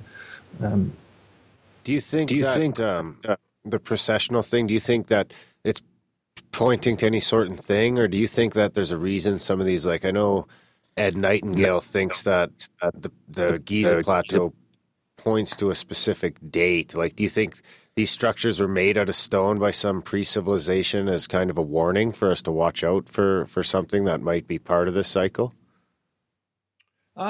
Giza would be its own entity. With respect to the megalithic civilization, and perhaps Giza as well, I personally think that there was a system of earth measuring going on. I could tell you a list of examples why I think that. I mean, there is some wild evidence going. For example, in Northern Ireland, we have our own specific type of monument called the Court Tomb. I'm the only one to actually research this. I'm the only one to bring this to the attention of the megaliths. They're indigenous to Northern Ireland only, the northeast and the northwest of Ireland. And these court tombs are basically like a passage tomb, but they have a semicircle on the front of it. And the majority of these are all aligned to the north. What's so special about that? I just mentioned that. There's very things in the north other than stars and constellations. I discovered rock art in 2007 on a standing stone in Donegal, very north of Ireland. And this is showing the northern constellation of the Ursa Major, Ursa Minor, the Great Bear, the Big Bear, the Little Plough, the Big Plough. And again, I think they were tracking the North Star, and I think they were obsessed with the North Star. There is no reason why these guys were so far up the globe. Most people don't even research this part of the knowledge, is that these megalithic guys were up as far as up near the Arctic Circle. They're up as far as 60 to 68 degrees latitude. That's northern Norway. That's how far up the globe the megalithic civilization were. And they were down as far as latitude 28 around the Azores Plateau and 10 islands of Tenerife. We know that because the rock art there is exactly the same as the rock art in Northern Ireland. So that span of the globe is some 45 degrees. That's one half the northern hemisphere they were covering in terms of latitudes. Now, why go up that far north? I mean, they all came from the same culture. They're all building the same stone circles, the same style, megalithic, same alignments. And they seem to have these bases and hotspots. When you look at the latitudes that these guys are at, for example, Stonehenge and Evora in Portugal, the moon does something very, very funny there. The moon is directly overhead only at that latitude on certain days of the year. Well, Nabta Playa stone circle in Egypt is at the 23.5 degree latitude. Well, 23.5 degrees is actually the tilt of the Earth as well. And when you look at all these latitudes, there's another type of megalithic monument called a recumbent stone circle. And what a recumbent stone circle is basically a normal stone circle, but what's called an altar stone. They call it an altar stone because that's just its nickname. It doesn't have any actual meaning, or it's guesswork what it was used for. But the moon, because it's at such a high latitude, Scotland's about 60 degrees, if you want to call it, on average, as a latitude, from latitude 55 upwards to about 62, I think. But at the latitude of the recumbent stone circles, the moon looks like it's horizontal on the horizon because it's so far up from the equator, Scotland. And it's a trick of the horizon. It's a remnant of the skies of that latitude. Now, they were able to put the moon on its lunar maximum on that altar stone as you looked from the center of that circle outwards. They were playing around. There's a famous stone circle monument. It's like a cross with a circle, and it's called Callanish, and it's on the island of Lewis in the Outer Hebrides. I've actually had the pleasure to live there. It's extremely brutal weather there. You don't live there unless you're something serious wrong with you. You're mentally ill or something. The weather is brutal. I mean, back then and as it was now. I got off the plane there to go work there for 3 months in October.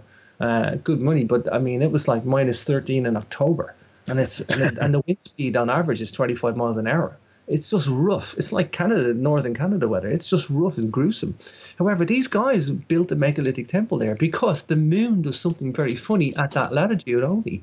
It bobs along the horizon on the mountain, and it stops at its lunar still point and aligns to this monument, which is also aligned to the Pleiades. And it happens only at that latitude. Well, here's the thing. Every place you look at, when you look at the megaliths of Brittany, there's a massive concentrated, one of the concentrated hotspots we have of all these megaliths is probably Sligo in northwest west of Ireland and Brittany.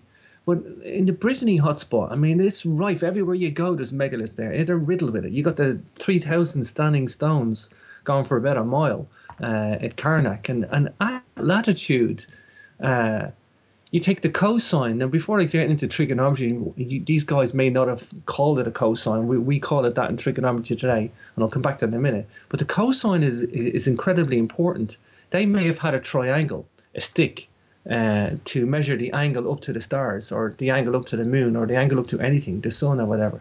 So they may have said that the angle of that triangle, or the cosine of the latitude, is equal to exactly 2/3 of the equator. I'm fully convinced that the guys were measuring the Earth's equator. There's a whole lot of data for that. What's so special about the latitude and the cosine is what you use to measure the ring of latitude. So who measured the unit of foot and the inch? It's encoded into the Earth's equator. There's evidence to suggest that the Great Pyramid itself has the measurements of the equator in it. Now, did these guys go around with a measuring stick and measure the equator? No, they did it a different way. They used precession, or the slip of the stars, to measure ratios and angles. So they didn't have what we call cosine, sine, and tangents, and the trigonometry equations that we had today. Perhaps not. I mean, they just used ratios of angles, and they could have names for it themselves. But the point is, there's something funny happening in all these latitudes that you go to. And it might explain why they were so far up to the northern hemisphere and so far down. They were obsessed with tracking the North Star, the tilt of the Earth. there's people think that the tilt of the Earth changed and we got slapped by a comet in prehistoric times. I like that as a best guess at the moment. I just know that this megalithic culture, I mean, they're to just cap the countries. You have Norway, Sweden, Denmark, the German islands of Isolt. You have Holland, riddled with it in Holland as well. Massive stones there. Most people don't even know that. The Channel Islands in Britain and Ireland. That's England, Scotland, and Wales. You have northern France, Portugal, Spain, islands of Menorca, the top of North Africa, the Azores Islands and Tenerife. You have Malta, and all around the Middle East, around Israel and Lebanon, is riddled with it there too. You've got massive amount of dolmens in Israel, and people don't even refer to. But this is all the same culture, and they were all playing with these latitudes. Every time I look at something at the latitudes, you'll find something funny going on. And then with the Newgrange, you were thinking about them trying to calculate the precession, right? Which is basically the effect from the wobble, right? So, do you think that they knew about that, or they were trying to figure it out?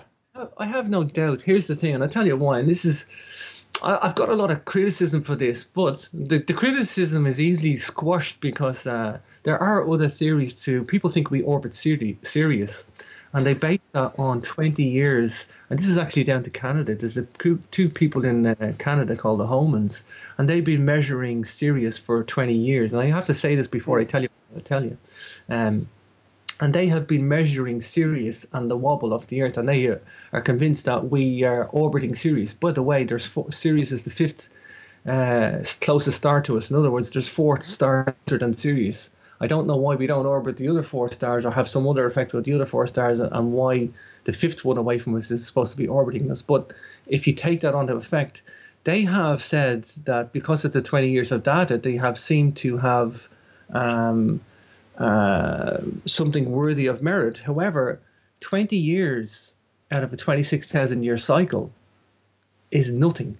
You would need to measure that for about 1,000 years to have anything measurable data that you could say something definite. But if I was to be fair, the wobble goes forward, right, and backwards again, as a wobble does.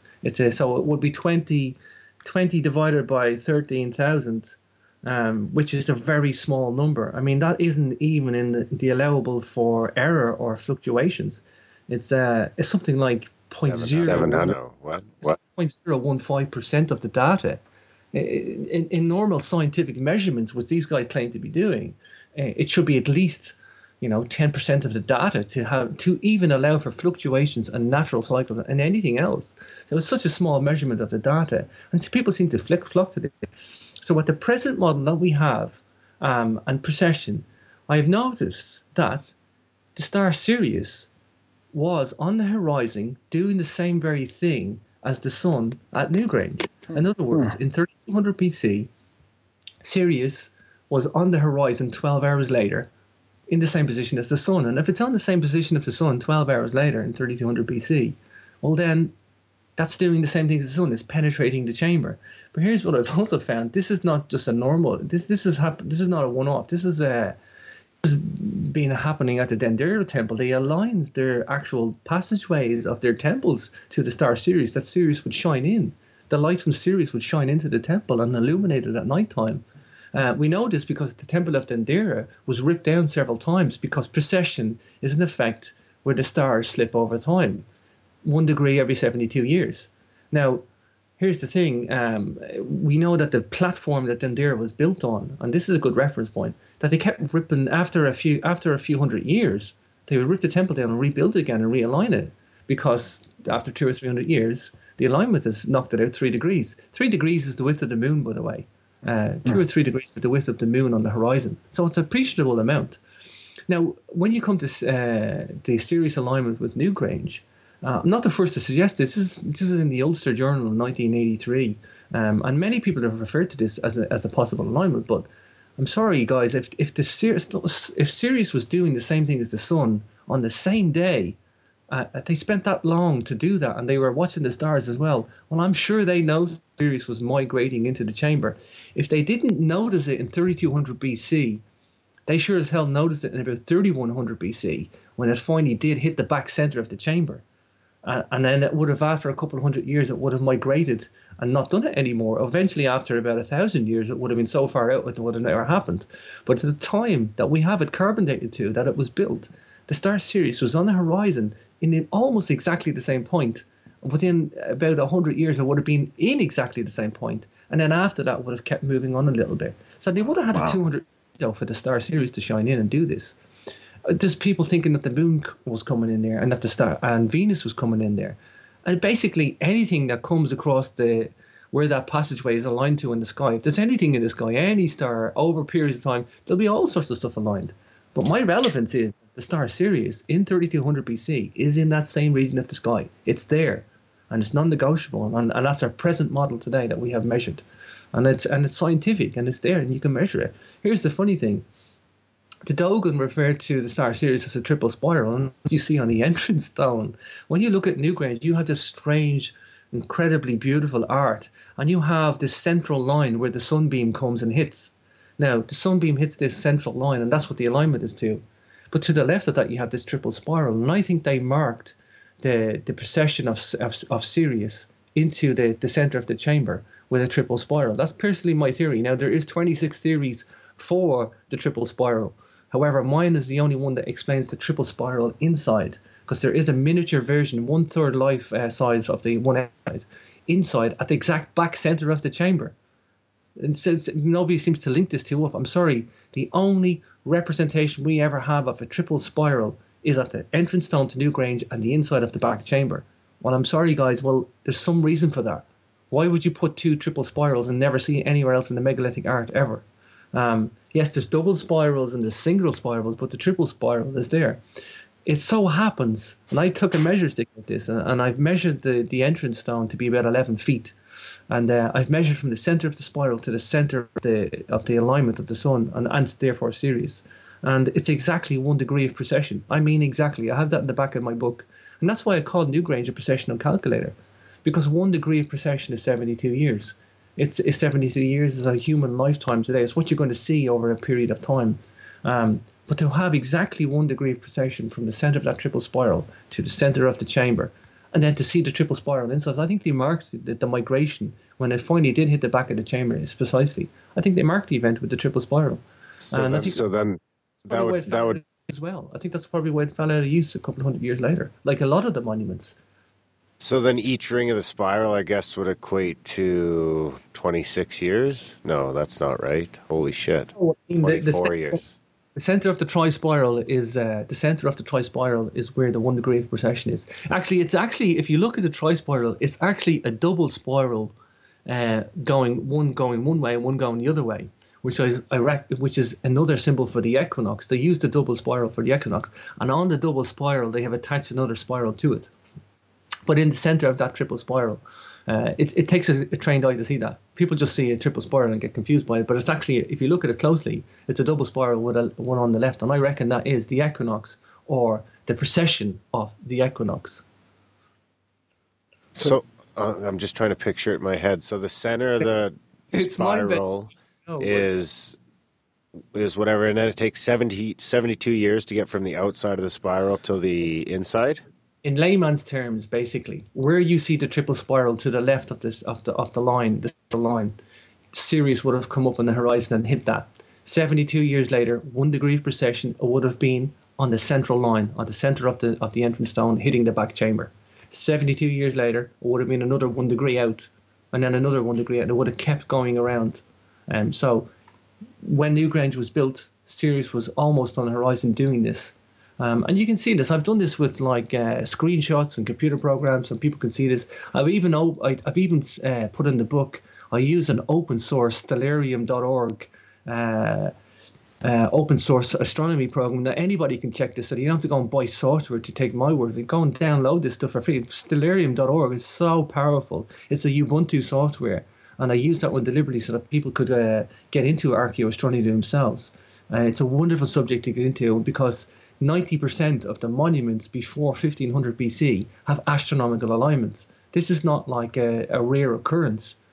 Everything in the ancient world before 1500 BC has an astronomical alignment to it, whether it's sun, moon, or stars. How much evidence is there to Sirius And I guess it would be Sirius and our sun orbiting each other somehow.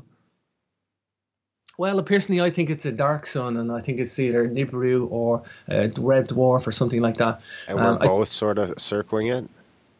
Yeah, that's the best guess for precession. Yeah, let's tackle that one. That's a good point to bring up, because personally, I don't think it's Sirius. There's many reasons for that. If we orbited Sirius, we'd have to be going so fast. I mean, to orbit that, we would be going like at unprecedented rates that was never even. We've no known mechanism that gravity alone can't do it. The discovery of us orbiting Sirius would be bigger because we would have some new science that was to make that physically happen. It would be bigger than the discovery of us orbiting Sirius by a mile. So even an electrogravitic theory can't account for that. So it's very, very weak in that respect. But people seem to ignore that. You just seem to ignore the obvious. However, us orbiting a dark star like a failed second sun or a red dwarf that's in our own solar system, now that makes sense, and that makes really good sense. The reason we're looking at this now, I'm all on for this orbiting something. We are definitely orbiting something. I don't think the precession is basically a wobble in the Earth. Okay, let's nail this one down. The precession is a wobble in the Earth. It's going backwards and forwards like a spinning top. It's the best way to explain it. And this wobble takes 26,000 years. 13,000 years to the right, 13,000 years to the left. Keeps doing this. There are other wobbles in the Earth, like the Chandler wobble, which is a 41,000-year cycle, but not to confuse. This precessional cycle is measurable. Because we're standing on the Earth, the wobbling platform, what you do is you look up at the sky. And when you look up at the sky, the stars seem to go to the left and to the right, because we're on the moving platform. However, it's not the stars. The stars are so far away, they're fixed points in time. So we're on the moving object, so we're not independent of the Earth. We're standing on it. We have no choice but to see the wobbling of the sky. So it's the Earth that's wobbling. Now, what's causing that wobble has to be something big. Now, they've blamed it on the moon tugging on it. Now, yes, the moon does tug on the Earth. That provides the Chandler wobble, this little bit of a fluctuation, but it's certainly not causing the wobble. And we know that because when they put GPS satellites up, the effect of precession should have been lessened, if not diminished to a certain degree, and it didn't. It was just the same. That tells you it's this, and it looks like other planets aren't feeling the effect of precession as well. Therefore, it's not the moon. It's like the whole solar system is feeling the precession, not just the Earth. Now, they've tweaked the moon because of precession. Their things aren't in the sky where they should be. So they have blamed the moon on precession, but when they do the moon calculations, they have changed the moon precessional calculation something like 100 times, in excess of 100 times, maybe more. I'm not even sure. It's been changed so many times. It's still not working. However, we do have GPS data now to say that the whole solar system is precessing. Now, what's causing the solar system to precess? There's some theories on that. Because we're going around the galactic center every 250 million years, we could be in this spiral wake of dirty, like if you think about a wind turbine, the air that comes out of a wind turbine has got like a turbulent effect to it. So it's basically, although we have no air in space, it's the same thing. We have this like turbulent gravity tug going around the solar system. That could be one. I don't believe that theory. The best theory we have, and the most obvious one, is that we have a failed second sun, like a binary sun, and we can't see it because it never ignited it. It's like a brown dwarf or a red dwarf. Contrary to that, and I will say, we had in 1984 the Japanese IRAS satellite detect an infrared object very, very close to us, and it was shut down. They haven't released that knowledge. So, you know, it's mind-bending that we could even have a failed second sun, but it's probably the most likely candidate out of them all. I mean, by a mile. I mean, it's the most obvious candidate than everything, by a long shot, by a 100-fold. I like that. I've never even considered the fact that the effect of precession could be because we're orbiting something as opposed to the actual Earth wobbling. If you take everything out of the solar system, just put the Earth and the moon there, they have a common point of center of gravity. Because one's bigger than the other, it's not exactly in the center. If you had two planets, you had two moons or two Earths the exact same size orbiting each other, well, they would orbit each other exact the halfway point. But because the moon is 1/4 the size of the Earth, it's off center. It's actually about the surface of the Earth, or in the surface of the Earth, where is the central point where it orbits each other. That's why it's orbiting so close to us. Now, everything's orbiting everything, so it gets a bit complex. However, when we say we measure precession, there's a wobble in the Earth, but we only assume it's just the Earth. The greatest epiphany was that it actually might be the solar system wobbling, and that's because the data has led us there. The scientific data has led us to believe, because we have tried the moon calculations more than 100 times, and they're just not working. They're making stuff up to try and get the moon Earth precessional wobble to work. All we know is that precession is there, it's measurable, it's quantifiable. We know the rate of precession because you can measure it, you can measure the effect. We just don't know the cause yet. Now, you must also realize that 80% of stars out there are binary systems, at least, or trinary, at least 2 or 3 stars orbiting. It's common, it's the most common. That's only been realized in the last 20 years. I mean, when we started finding binary systems, we went, oh, wow. It's also funny that Sirius is a triple star system as well. So, I mean, again, it's got and they're not normal systems. Most of these binary systems aren't normal. They're not like 2 equal suns. If you take Sirius, for example, it's got a Sirius A, Sirius B, and Sirius C. And Sirius B is a white dwarf right next to a massive sun. And the white dwarf is heavy and white and very, very small, but it's like concentrated, like 1 teaspoon would weigh the density of the Earth, like. So a lot of these binary systems are incredibly bizarre and exotic, if you will. But mistake, red dwarfs are incredibly common. So do you think that the ancient megalithic builders knew that there was something going on? They were trying to figure it out, or do you think they could actually already map out the precession just from knowledge of the real ancient past, like the prehistory? Good question, because precession, okay, when you start devoting your time to watching the heavens, decoding the heavens, observational cosmology, as we call it, and building up a pictures, you don't be there very long. You start realizing where the sun rises and where the sun sets every day. And then you build up the solar cycle. Then you look at the moon and you can realize that eclipses of the moon happen, and you can predict when they happen because of the solar cycle and the metonic cycle. And you get that figured out. Then there's the big one, the precessional cycle. If you were aligning, for example, a group of standing stones, like 3 standing stones, and you had a row of them, which we have so many examples of in Ireland, in the north of Ireland, and Devon and Cornwall as well, and in Brittany. Well, if you align to a star on the horizon, come back 72 years, it's off 1 degree. Come back another 72 years, it's off another degree. Come back another 72 years, it's off 3 degrees. 3 degrees, as I said, is the width of the moon. So you don't have to wait a full precessional cycle. Again, point that out in layman's terms for you what it means in terms of practical knowledge for the ancients. If they aligned a group of standing stones within about 200 years, 210 years, it's off 3 degrees. That's it. I mean, it's bizarre, like, that people can't understand what precession meant for the ancients because we don't look at it and we don't try and figure it out.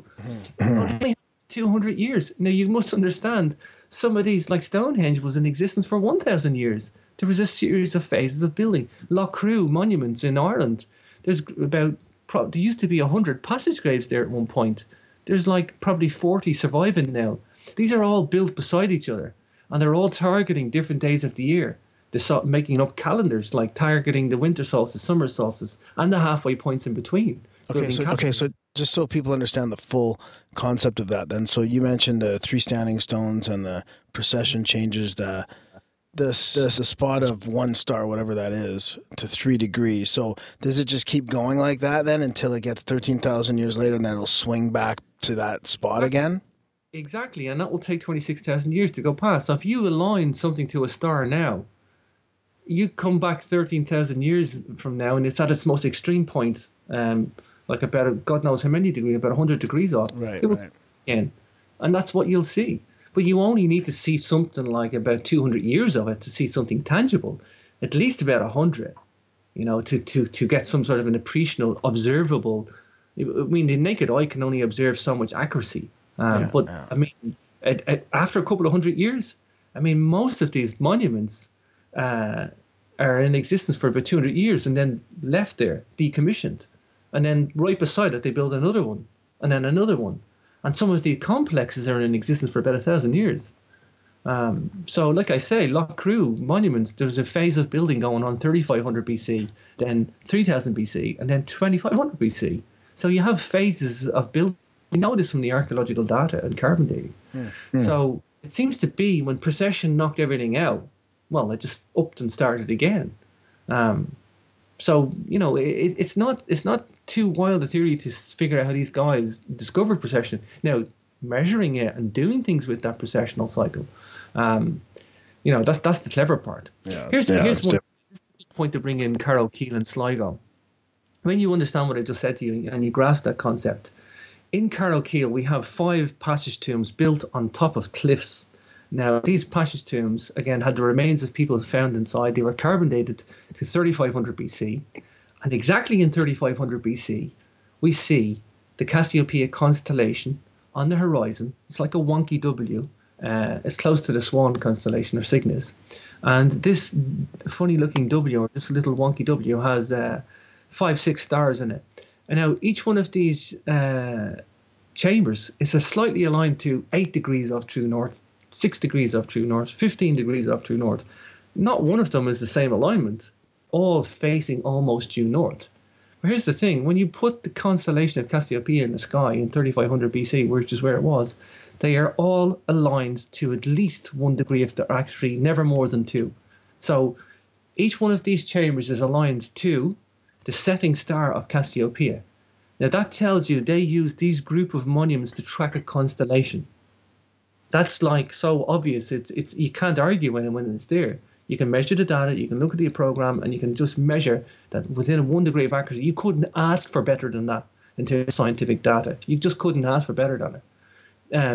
Now, does that tell you that they knew about precession? If they were doing that, well, then they knew about precession. Perhaps that was the purpose for why they were doing it, because they knew about precession. They were trying to track it. Maybe they were trying to track it to calculate its rate, or maybe they were trying to track it. How would you know? You got to put yourself in the mindset of these guys. How would you know the whole sky was precessing? Maybe it's just a constellation, or maybe it's just a few stars, and maybe everything is just flying around out there. How do you know? If it must have been like a hack to these guys. If they put a row of standing stones on the horizon, why isn't it just the one star that's flying off? Why does it have to be them all?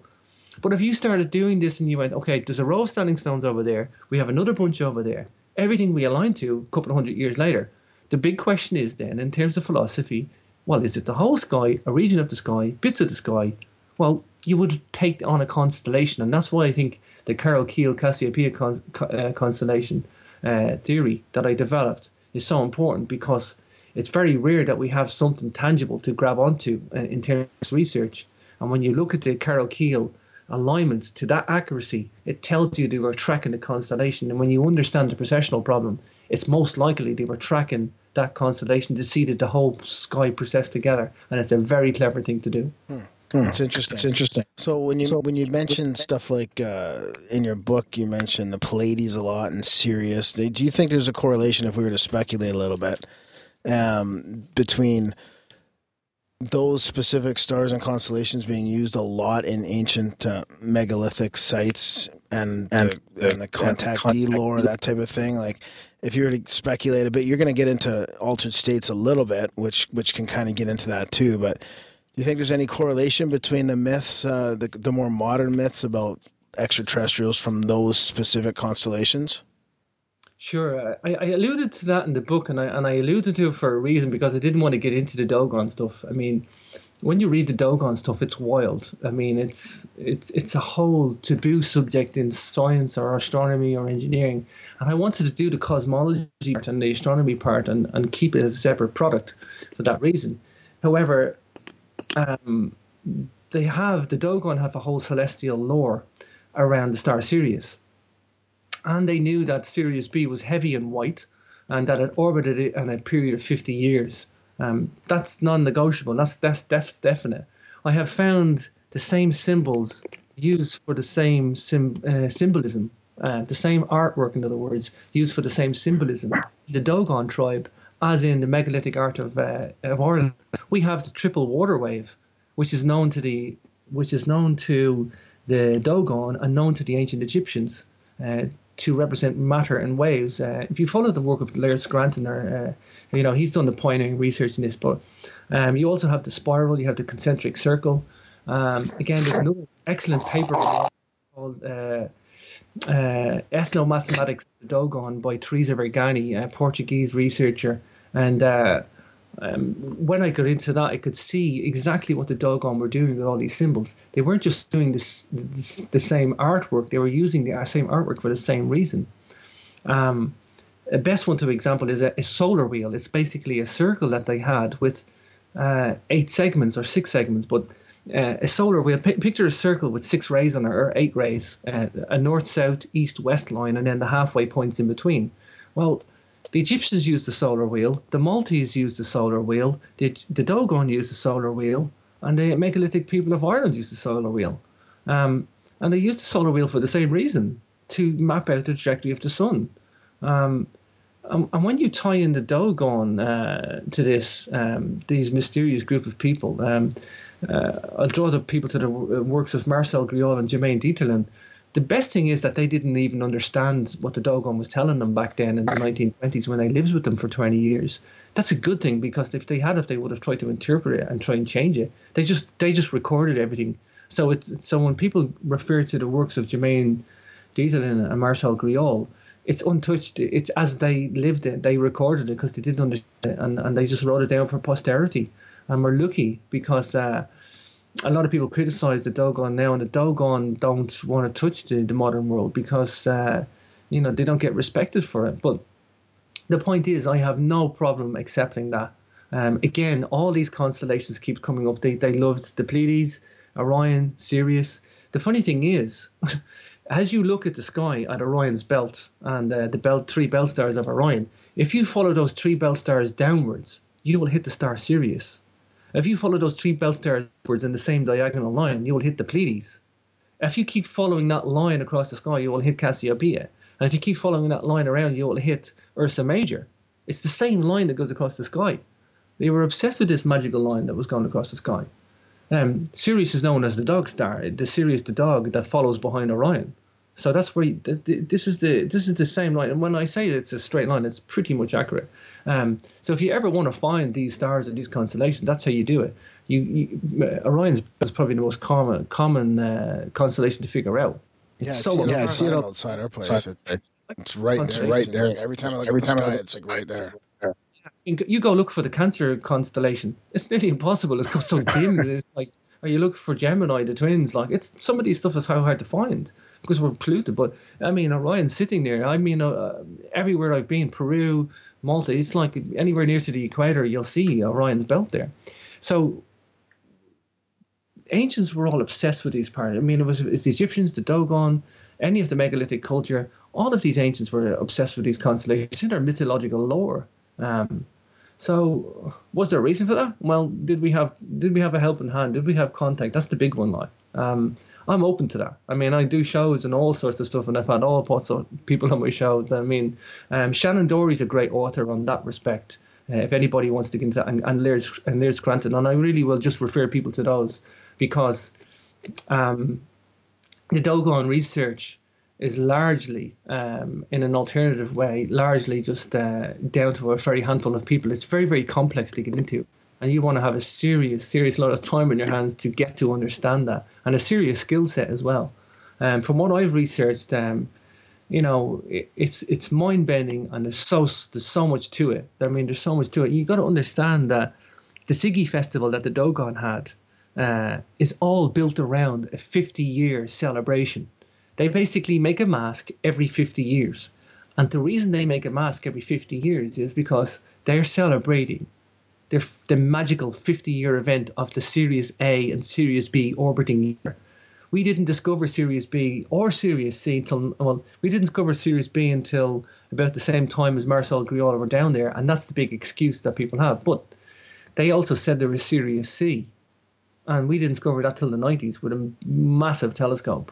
Now, if you have an ancient culture telling you that stars that are like white dwarfs that are orbiting another star at an orbit of 50 years, And they're also describing the attributes of that star. In other words, heavy and white, what we would call a white dwarf. They said it's very, very heavy.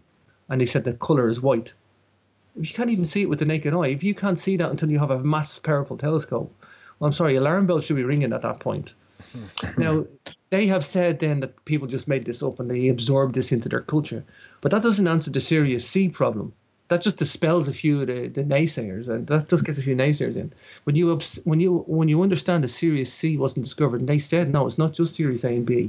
They concentrate on that, but they said the Sirius C. Now, not only that, this mask that they make is made out of wood. And the mask that they had goes to dust, literally. They have so many masks that they migrated most likely out of, let's just say who they dug on. They migrated out of ancient Egypt along the top of North Africa until they got where they reside today in present-day Mali. They collect pigeon dung and grow onions and have a very, very rough lifestyle, but they have incredibly sophisticated, complex knowledge. And they have strange mating rites where they have 64 families. They could tell you who's related to who and genetically track their whole family tree on one of their hands using the lines on each finger. So you can break your finger down to the 3 sections of the 3 nodules on your finger. And they give them a number system, and they have a strange numerology on one of their hands, and they attribute each one of those to a group of a family, and then who cross mated with who. And so they actually map out who can mate with who. They've got strange Jewish traditions as well, where they circumcise as well, which is, again, not indigenous to that region. However, to come back to the mask, I mean, when they got there to where they reside today, they started storing these masks in a cave. And every 50 years, they would have the Siki Festival to celebrate the orbit of Sirius A and B. And then they put the mask in the cave, and they make a new mask 50 years later. But these masks are in that cave from far, and they're dated to at least the 12th century, because that's as far back as they can carbon date, because they don't exist anymore. They have literally crumbled to dust. Wow. So this isn't just some made-up idea where they absorb this information in culture. Make no mistake about that. See, people don't seem to know this knowledge because it's just been, quenched or dispelled or through nonsense. I mean, look at the facts of the situation.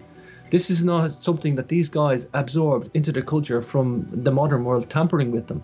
That's why I say, if you want to research these guys, go back to the time of Marcel Griot and Jermaine Dieterlen, who lived with these guys for 20 years and just basically recorded everything that they told them. It took them 20 years to get the knowledge out of them because they didn't just give up willingly.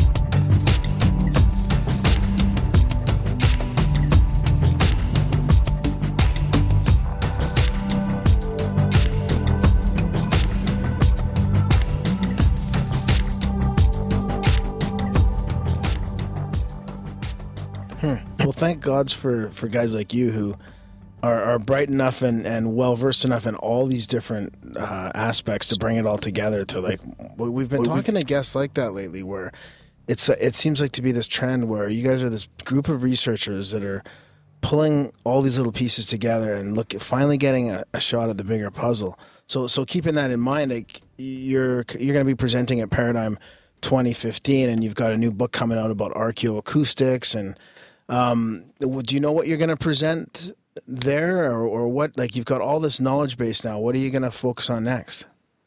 Yeah. Oh, I've got. Well, first of all, I like to call myself a warrior of the truth. I just want to know the truth, and I will do anything to get there. I don't care. I know, and this is something I've done as a kid. I have this obsession for fact and civilizations, and I will read the 95% of the bullshit to get to that 5% of the truth. I know there's a lot of people out there who will not do that. They get so put off by it. But I know if I do that, I'm going to lose out that 5%. And and that's something that I have to do. I wish I could just go straight to 5%. I really, really do. But I'm able to recognize that 5% so much more easier now, when I can use my science, my logic, my rationale, and my intuition to get there and figure out things out. And when you're a multidisciplinary researcher like I am, you're able to weigh up it from other tangents and other pieces of evidence to cross-correlate. And the more you read and the more wider... I love complexity, guys. Yeah, this is why I do what I do. You give me a simple subject, I would, give me fiction. I would cringe. It could take me about 2 weeks to read a fiction book, and I read a fact book in about a day.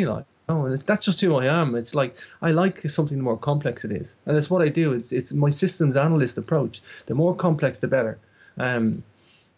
But like I say, yeah, I mean, my area of research now is the acoustics is almost finished. It's I'm on the edge of that. That was something I was actually aware of at the same time as the astronomy, and we could do a whole other show on that, guys. I mean, we really could. It's such a minefield of research. When I did all my navigating around the research for the new Mysterious Mystery, by the way, the reason that came about was because I discovered some rock art in Donegal. Let me just focus on that. And when I found the rock art in Donegal, I realized it wasn't documented, and I couldn't believe that in 2007 that nobody had recognized these constellations, which, by the way, are so obvious. Not only are they obvious, but they actually flip every equinox on the left to the right of the stone. I just couldn't believe that in 2007, in our modern era, we have rock art in Ireland undocumented. And still today, I mean, I'm waiting for people to pick this up and carry the research. Now, from that point, I realized something very, very clever. And that's why the New Grange series was born.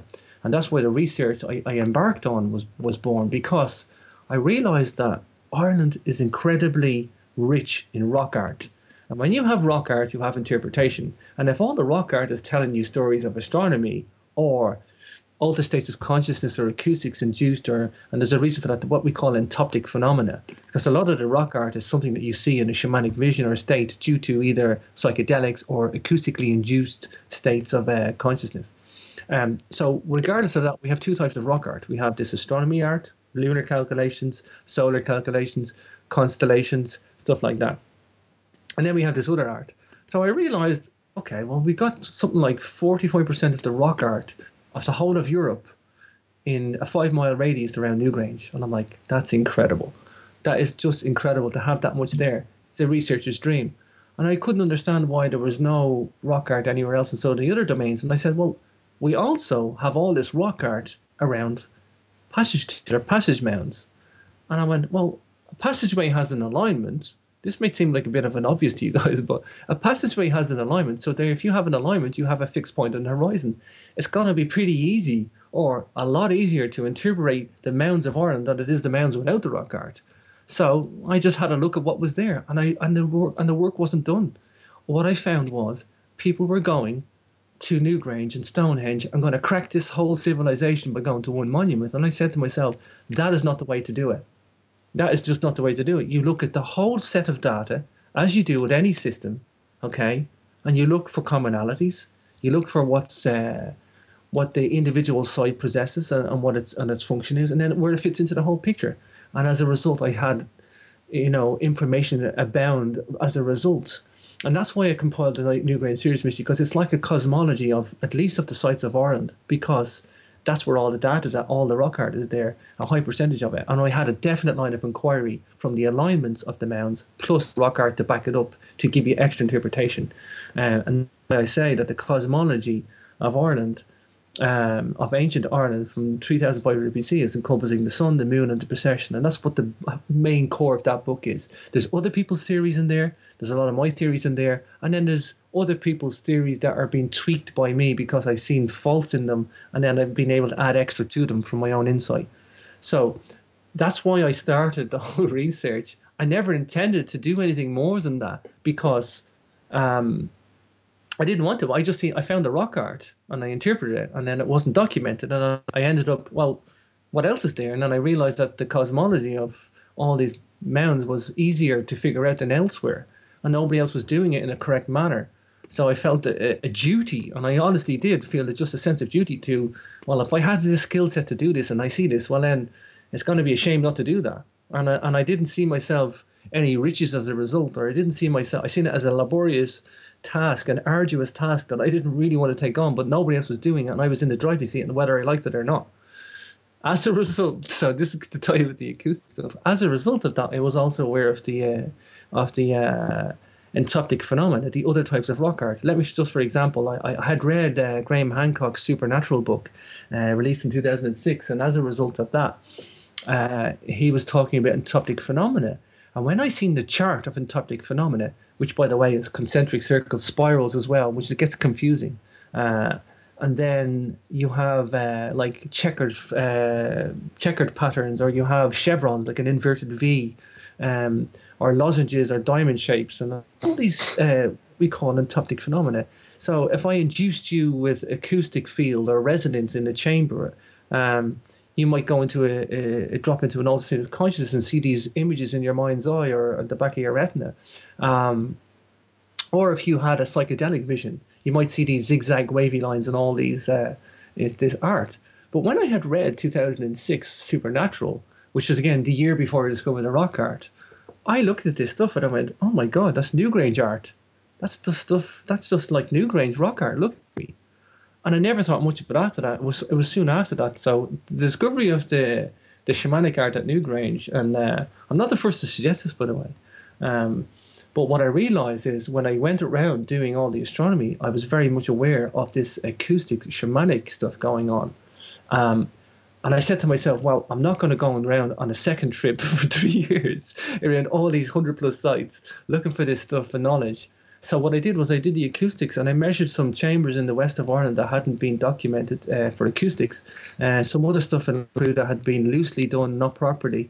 And I took on some other acoustics research, obviously outside Ireland too. The difference with the acoustics is I managed to put that research on the shelf for about 3 years until I concentrated on what I was doing. So I naturally got led into that just because of the rock art stuff. And in doing so, I separated my research for a reason, because that was the best way to do it in terms of being thorough and in a scientific systems practice approach. And in doing so, I kind of lost sight of what I was doing. Really, these are the same people that did the acoustics as they did the astronomy, and as a result, this really leads you down the road that these guys were incredibly sophisticated. The acoustic stuff, by the way, is easier to measure a variety of sites. The acoustics is rife in Maze Howe in Scotland, Newgrange, Lough Crew, Carrowkeel, the Hypogeme in Malta, some other sites in England, and Brittany as well. And that's encompassing art, measurements with the acoustic equipment. So the acoustic research is more indicative of the wider scale than it is centrally located for the astronomy rock art. So that became a bigger project in a way. So that was that'll give you a good, accurate picture of why I'm doing all this. It's not because I kind of sat down one day and I went, okay, what am I going to do now? I want to retire while I start writing some books. I'm only 38, by the way, guys. And I wanted to get out of my engineering game. And I actually did a physics with astronomy degree. And then I did a master's of research science and society. I was actually going to go and build MRI scanning machines in Saudi Arabia at the Coast University, and I was going to go and do a PhD in that. And you know what? I'm glad I didn't, because I ended up doing this back home. And you know what? It's like I'm carrying the flag for the researchers, waiting on somebody else to carry it, but there's nobody else coming. But I do, funny enough, I have come across another systems analyst who does megalith research in Scotland by some pure chance, and a lovely guy. I hope to get him on the show sometime soon, but he's got a very unique angle. He's concentrating on the Earth measurement systems, and I've picked up a lot from him. There's a lot to suggest that these guys have a very accurate way of measuring latitudes and longitudes, and knowing their position on the globe. And that's kind of where my research is heading me now. I'm also currently looking at henges. Another type of monument is a megalithic henge. You guys have got henges all over Mississippi there. The octagon mounds and the henges are there. Yeah, we're not too. Actually, we have medicine. We have I think they're called here. Yeah, they call them medicine wheels, but apparently they're more like henges. We're henges. We're gonna have a guy on named Dr. Gordon Freeman. I don't know if you've heard of his work at all. He wrote a book called Hidden Stonehenge. Yeah, you guys got to send me some info on that. I'd really be interested in seeing that, because I'm not aware of that. But yeah, I mean, these henges I've discovered. I mean, I don't mind saying this on the show because it took me a year to discover. I could even tell you this, and it'll still take you a year to find out what I'm talking about. But I have discovered a numerical codex encoded in the megalithic henges of Britain, Ireland, and Europe, and it's non-negotiable. When you see it, it's like you're going to scratch your head why nobody has noticed this. It's and it's quantifiable and it's measurable very easily, like, and people have been concentrating on this megalithic yard. Now, I have nothing against the megalithic yard. I still think they had that. In other words, we have the unit of the foot and the inch and the yard and the mile, and then people, are a meter. If you want to go meters, and like, I mean, did these ancient guys who built all these monuments have a measuring stick, like a meter stick or a yard stick or a 3-foot rule or whatever, and that's why they call this the megalithic yard, because you seem to have this uniform megalithic yard of measurements popping up at all these sites. But I've discovered something even better than that, and I just can't wait to roll that out. That's the one I'm writing up at the moment. Is it a qubit? It's even better than the Royal Cubit. It really is. It's actually it's linking up the foot and the inch and a sexadecimal system, and it just keeps getting repeated. The more sites that I find, it tells you that there was definitely a transfer of knowledge. How they had that transferred around is the big question. But all I know is that it's there and it's measurable. So that's something I'm going to be talking about at the Paradigm Symposium. I'm going to roll that knowledge out and blow the socks off it. Oh, nice. Yeah, I can't wait to be there. Oh, nice, guys. I'm also working on I'm open to so many things now as a result of this. I was open anyway, but in terms of research, I always want to see science and data, and I just can't research something unless I have something sciencey to go on. That's who I am. It's me. I'm not like a very rigid guy thinking. I'm very, very open to a lot of things.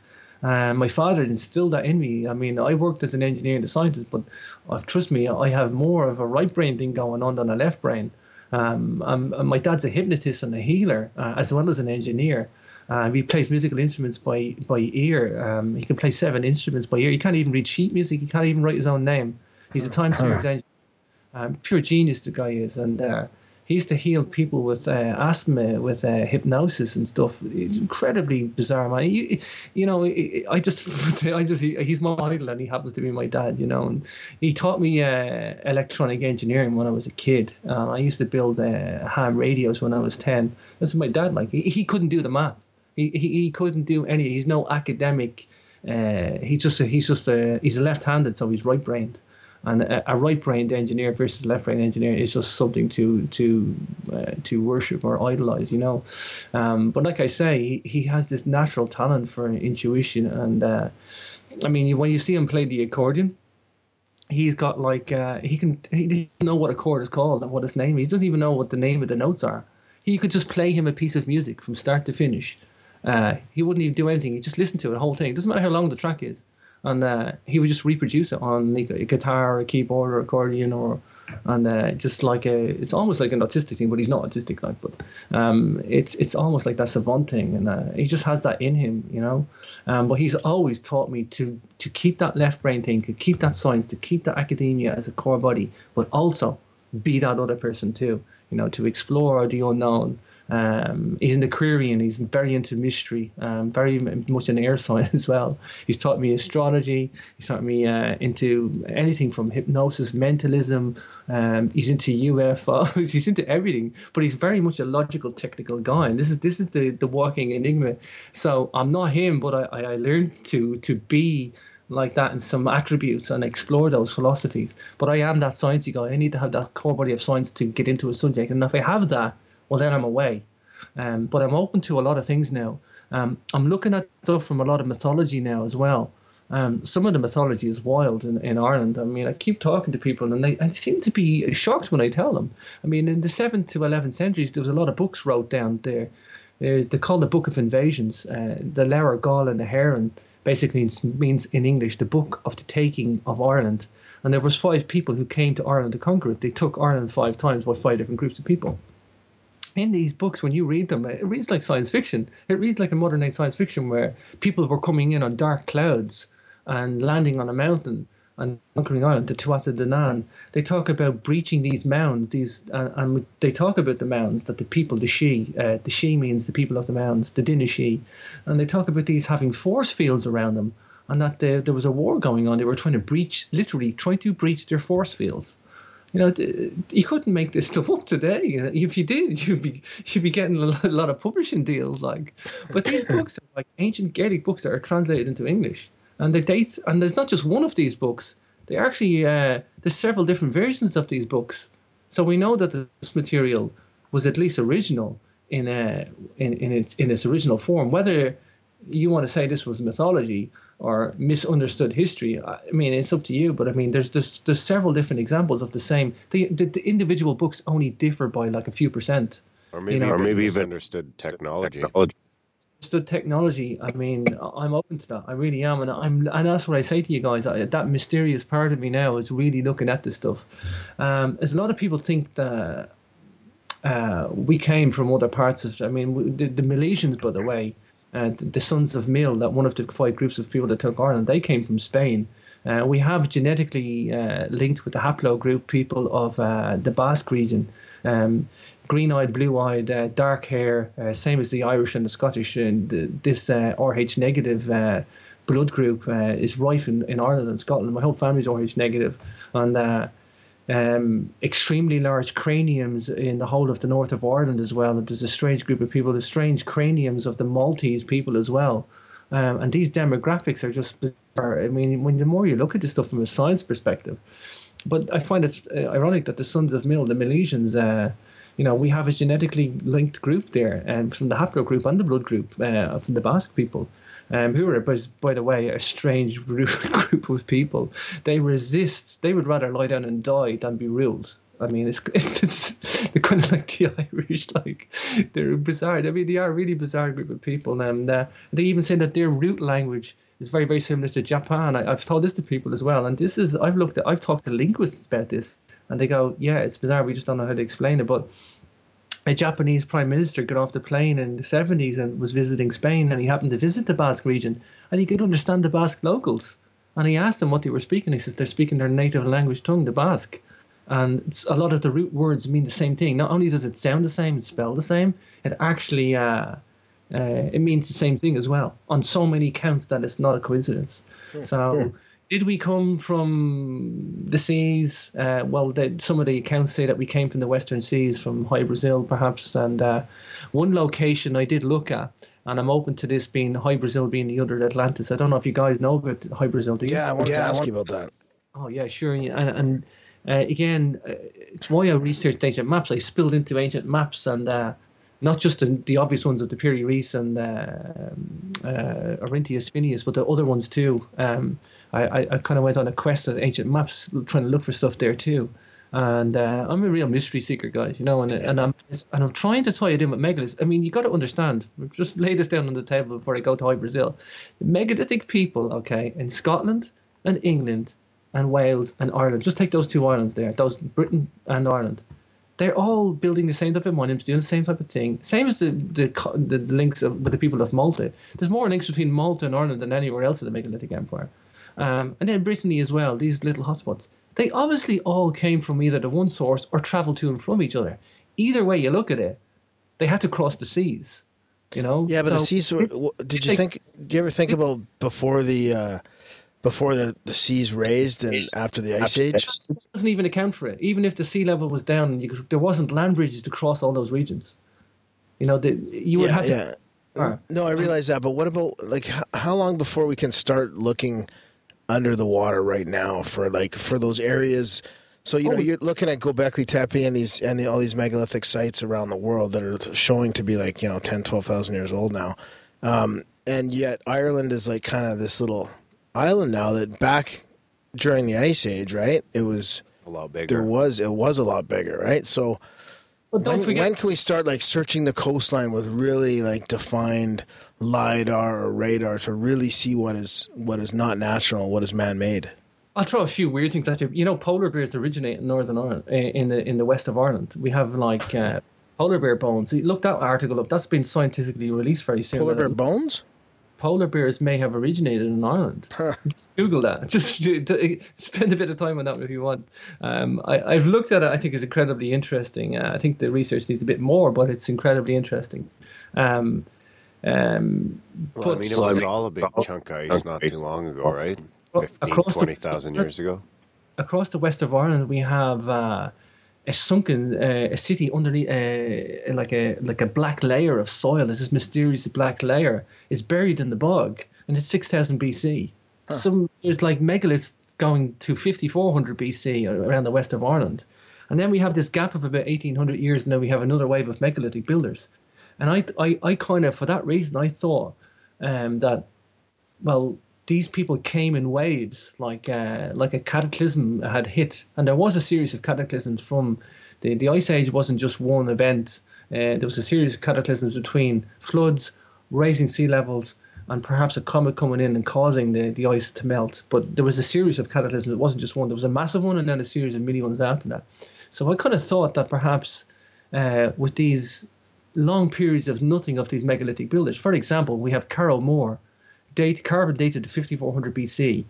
And we have in Brittany, Kirkcaldy, for example, another passage tomb there dated to 4,800 BC.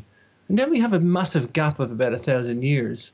And then a big wave coming in again of a megalithic building. What happened for those 1,000 years? How did these people come and just build the same monuments again like 1,000 years later, and there's nothing in between? So it's like these people came by boat. This is my theory. This is what I was thinking.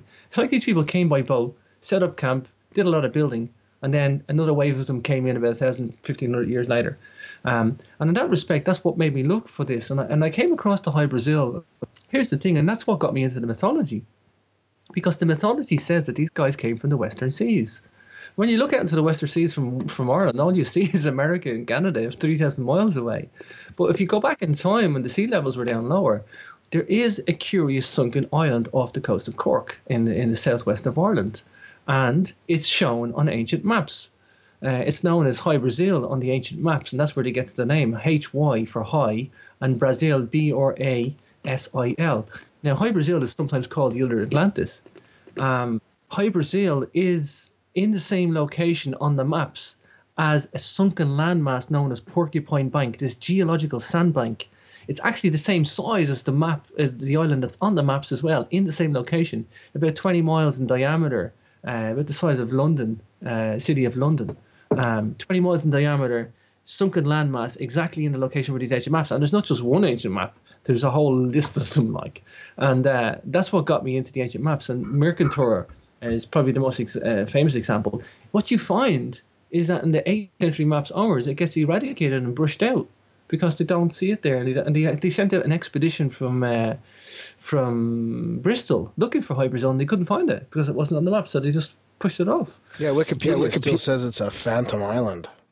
Well, people say it still emerges from the sea, but that's a mythological. I mean, it may have been so low at that point that only the tip of it was sticking out through the mist. But it's about 80 to 100 miles off the coast of Ireland. So I don't see, there might have been a time when the sea level was down a bit that you would have still seen it, but then the coastline is, is going to keep raising and pushing that distance between the island and the mainland, so far that you're not going to see it with the naked eye. I know that I can see Scotland from my nearest mountain in the north of Ireland here, 48 miles away, only on a clear day. So that's going to be the limit of visibility. The nearest crossing between Scotland and Ireland is about 16 miles, which you can see clearly. I mean, it's just across the water. You can see things. Even when the helicopter went down, we could see the heather burning when the British Military helicopter crashed in Scotland. We could see it burning across the water. So 16 miles is not a lot. 50 miles is about the limit of visibility. But where the High Brazil is, like I say, we have geological data showing that it's there. We have mythological tales from the Book of Leinster and the Book of Invasions, these ancient Gaelic books saying that they came from the Western Seas. And then we have the Mercator's maps and a whole list of other maps showing High Brazil in that location from many of the older source maps. I've even been to Austria. I went to the Globe Museum, especially. I was there for a Klaus Donner TV interview. And what I found there was the Mercator globe there. The original globe sitting there with it on it. showing a more accurate version of what that actual sandbank looks like. I have a high-res photo of that. So what I find then is that all these ancient maps that you look at, you know, they're so sophisticated and they're so intricately made. One of the best ones is that the period Reese maps, a lot of people don't realize this. Its center of projection isn't like our center of projection. And this was done by, a lot of this research was done by Charles Hapgood. An excellent book on this map stuff, by the way, is Path of the Pole by Charles Hapgood. And it's got a foreword by Albert Einstein, none less. And he got the American Navy to corroborate a lot of this data and verify it. And the reason he got them is because any military, you're going to have a cartographic section to look for a center of projection. Now, the reason you do that is if you want to, as America wants to bomb Moscow, you're going to put your center of projection on Moscow and program all your missiles as the center of projection. The target is going to be Moscow. So that's why you need a center of projection. The center of projection that we use today is Greenwich Mean Time in England. Been there and I've stood with my 1 foot in the east and 1 foot in the west. So that's what we look at when we're looking at maps today. Center of projection, London, Greenwich Mean Time. But the center of projection for the Piri Reis map is not London. It's Seyane, Syene, what's known as Aswan today. And here's the thing. When you look at the Tropic of Cancer and the Tropic of Capricorn on the center of projection of the Piri Reis map, it's not in its actual location that it should be. However, it's at its location in 3775 BC. And how you know that is because the Tropic of Cancer and the Tropic of Capricorn migrates by a known distance per year. Something like a second of latitude per 50 years or something like that, or maybe 100 years. So you can calculate that rate of migration of the Tropic of Cancer so many years. And if you calculate the distance it's migrated, well, then you calculate the time backwards in time. So then you can date the Piri Reis map to 3075 BC. And that's non-negotiable. That's measurable, quantifiable data. And whoever made that Piri Reis map did it in at least 3075 BC. That and then tells you, well, I'm sorry, but the Piri Reis map is showing topography of and relative longitude of the coastline of South America relative to the Horn of Africa, the western Horn of Africa. So it's not just showing the longitude, but it's showing the relative longitude. It's even showing, looks to be the Bahamas or the Bahama Bank, what's now beneath the waves. So even looking at that, you can then figure out, well, if the Bimini Islands there and the Bahamas is a much bigger landmass than it is now, and then that tells you what the sea level data was like as well. So there's a lot of stuff that you can extract from cartographic maps and the science of cartography. Now, I got into cartography. There's a program called Map Analyst 3.0 that I was using for that. And then again, that's open source. And you can basically take any ancient map or any new map or any map, and you can import it as a JPEG in, and you can take your Google Earth and you can overlay it and measure the points of one on the left and one on the right. And that's the software that I was using. I didn't just go and look at a couple of maps and regurgitate other people's theories. I was looking at all sorts. I had maps there that there's the Georges Arguer map as well, incredibly sophisticated. I mean, there's a whole list of the Carta Pisana. This maps just keeps on going. What happened was, when the fall of Constantinople, all these maps were in hidden archives there. And they just got released to the Portuguese and the Spanish. And you got to understand how important maps were back then. They were like, to steal a king's map was like the best prize. Forget his gold or his silver. To steal the king's map. I mean, maps were like the highest treasured things. They were so invaluable. I know today, because where I live in the north of Ireland, I live at where the whole of Ireland was mapped from my local town. And when the British came here, they had to use triangulation. And they came here and what they used was either a church steeple or they used a mountain peak. And what they did was they drew a joint triangle on a piece of paper and they measured the angles and they used trigonometry. And the trigonometry and the measurement of those angles actually literally represented the accuracy of your map. So if you measured a couple of degrees out, that was equal to about 10 miles off in your map. So to measure maps, we do it with topography and satellite topography today by taking screenshots and Photoshop and compiling it that way. So our maps today are extremely highly sophisticated.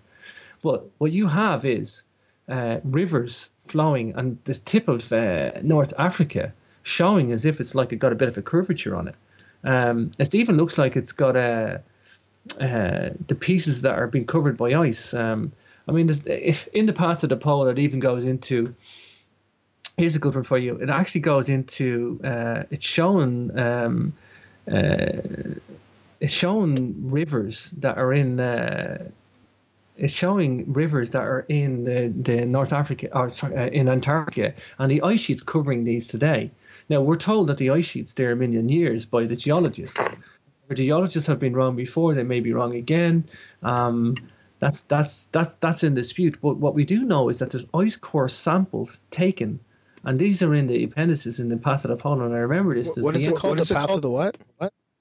Pole by Charles Hapgood. I mean, Charles Hapgood was he will be revered for his work eventually. I mean, he died with an epiphany. He had an epiphany that he never told the world. I mean, that's the saddest thing about Charles Hapgood. But the research that he's done on the ancient maps really will stand testament to time, like, and he was very, very thorough in it. But these ice core samples that he refers to are showing river sediments, and the river sediments are called fine, coarse, and medium, basically. So very fine sediment, very medium-sized sediment, and a very, very coarse sediment. However, the fine ones tells you that there was rivers flowing on Antarctica when these ice cores were taken, and the ice cores are dated to about 4000 BC. So the evidence tells you, again, that the Piri-Reis map showing Antarctica may actually have been partially ice-free, and the ice core data is backing that up, as is the 3775 BC date of the map. Again, is there anybody talking about this? No. Not even that the Piri-Reis map is showing South America. Do you know what I mean? Even though there's other evidence, scientific evidence to take this on, like. Are you hopeful that it's going to open up? I think there's been a lot of progress in the last 20 years. The biggest area of progress I see, and it's kind of why I'm doing a podcast called Grimerica Radio, is because there's so many authors out there, myself one included. But I mean, we just don't have enough people. I mean, we have enough growth for about 100 times the amount of authors that we have. Still wouldn't be enough to take on some of the mysteries out there. I mean, everybody should be out there researching this stuff. There's no reason why you can't. I mean, there's so much more authors in this field now today. I mean, there was a few handful of pioneers. I mean, you could have counted them on both hands in the early 90s. And that's really blossomed out of control now.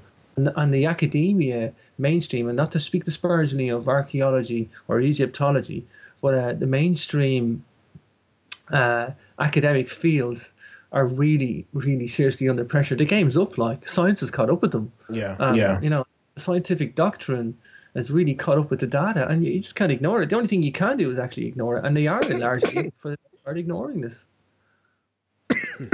Yeah, it's a fascinating time. I really feel like with all you guys out there doing this work, it's really, and then all the new media, shows like ours and shows like yours that can actually talk about it and reach like a global audience. It's pretty cool.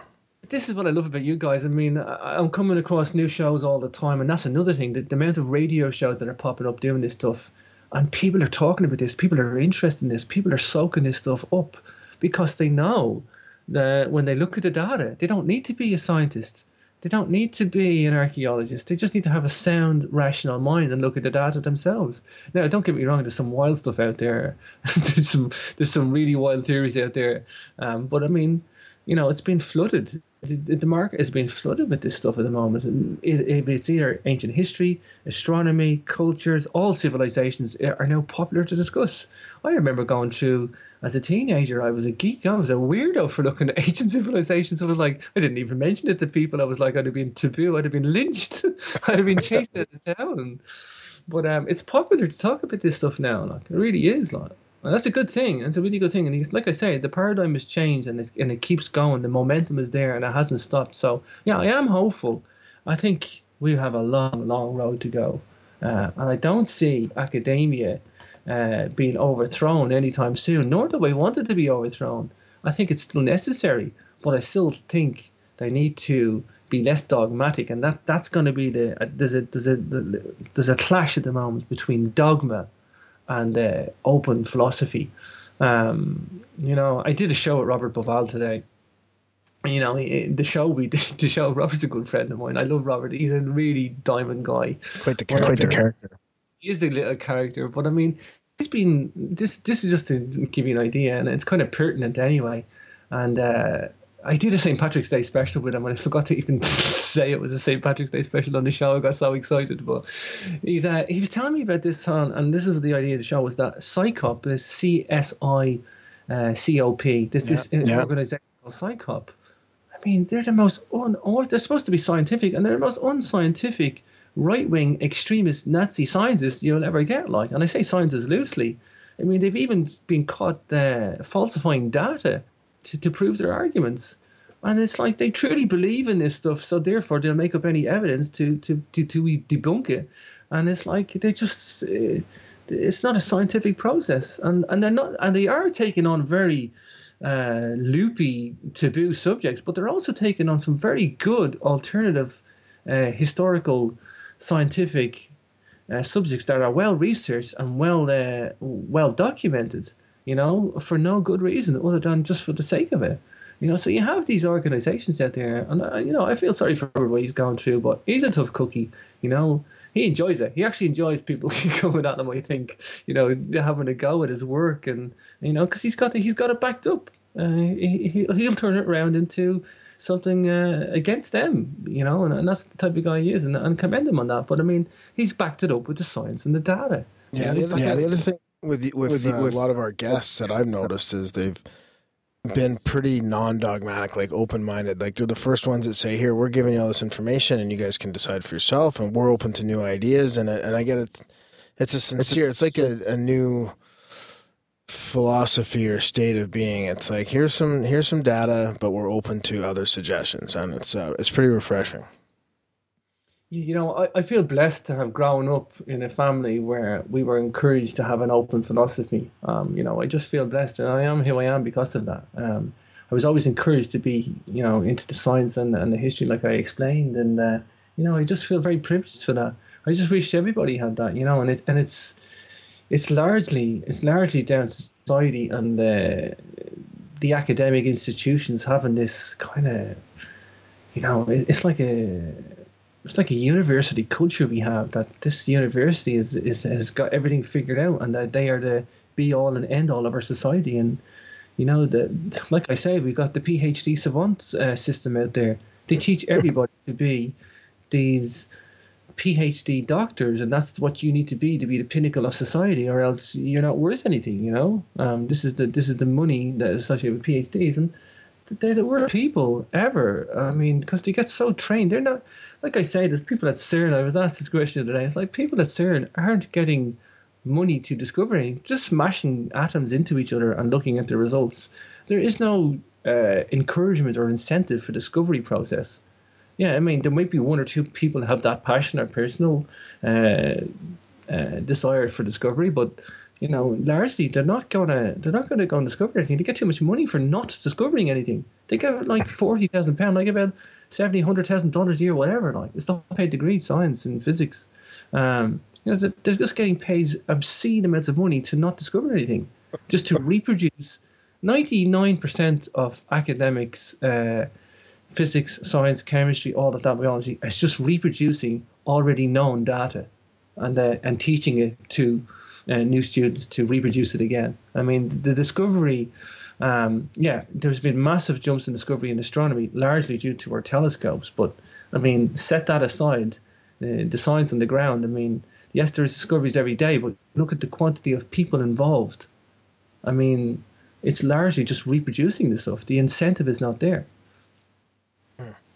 I want to ask you about archaeoacoustics too, but before we run out of time, I felt like we just blew right by that. Yeah, because that's a fascinating topic, and I know you've got a book coming out, so you probably don't want to say too much about it. But can you give us an idea, talking about your left brain and right brain and science and keeping an open mind? How did you go about, you know, measuring and testing this archaeoacoustic thing, or even for people that haven't really heard the term or know what it's like? Because I picture a couple different things. Sometimes I picture like an amphitheater, either natural or man-made, that's supposed to you know, resonate at a certain sound or frequency. And then I also picture maybe stones themselves that are supposed to be tuned to certain things. So could you explain that a little bit for us?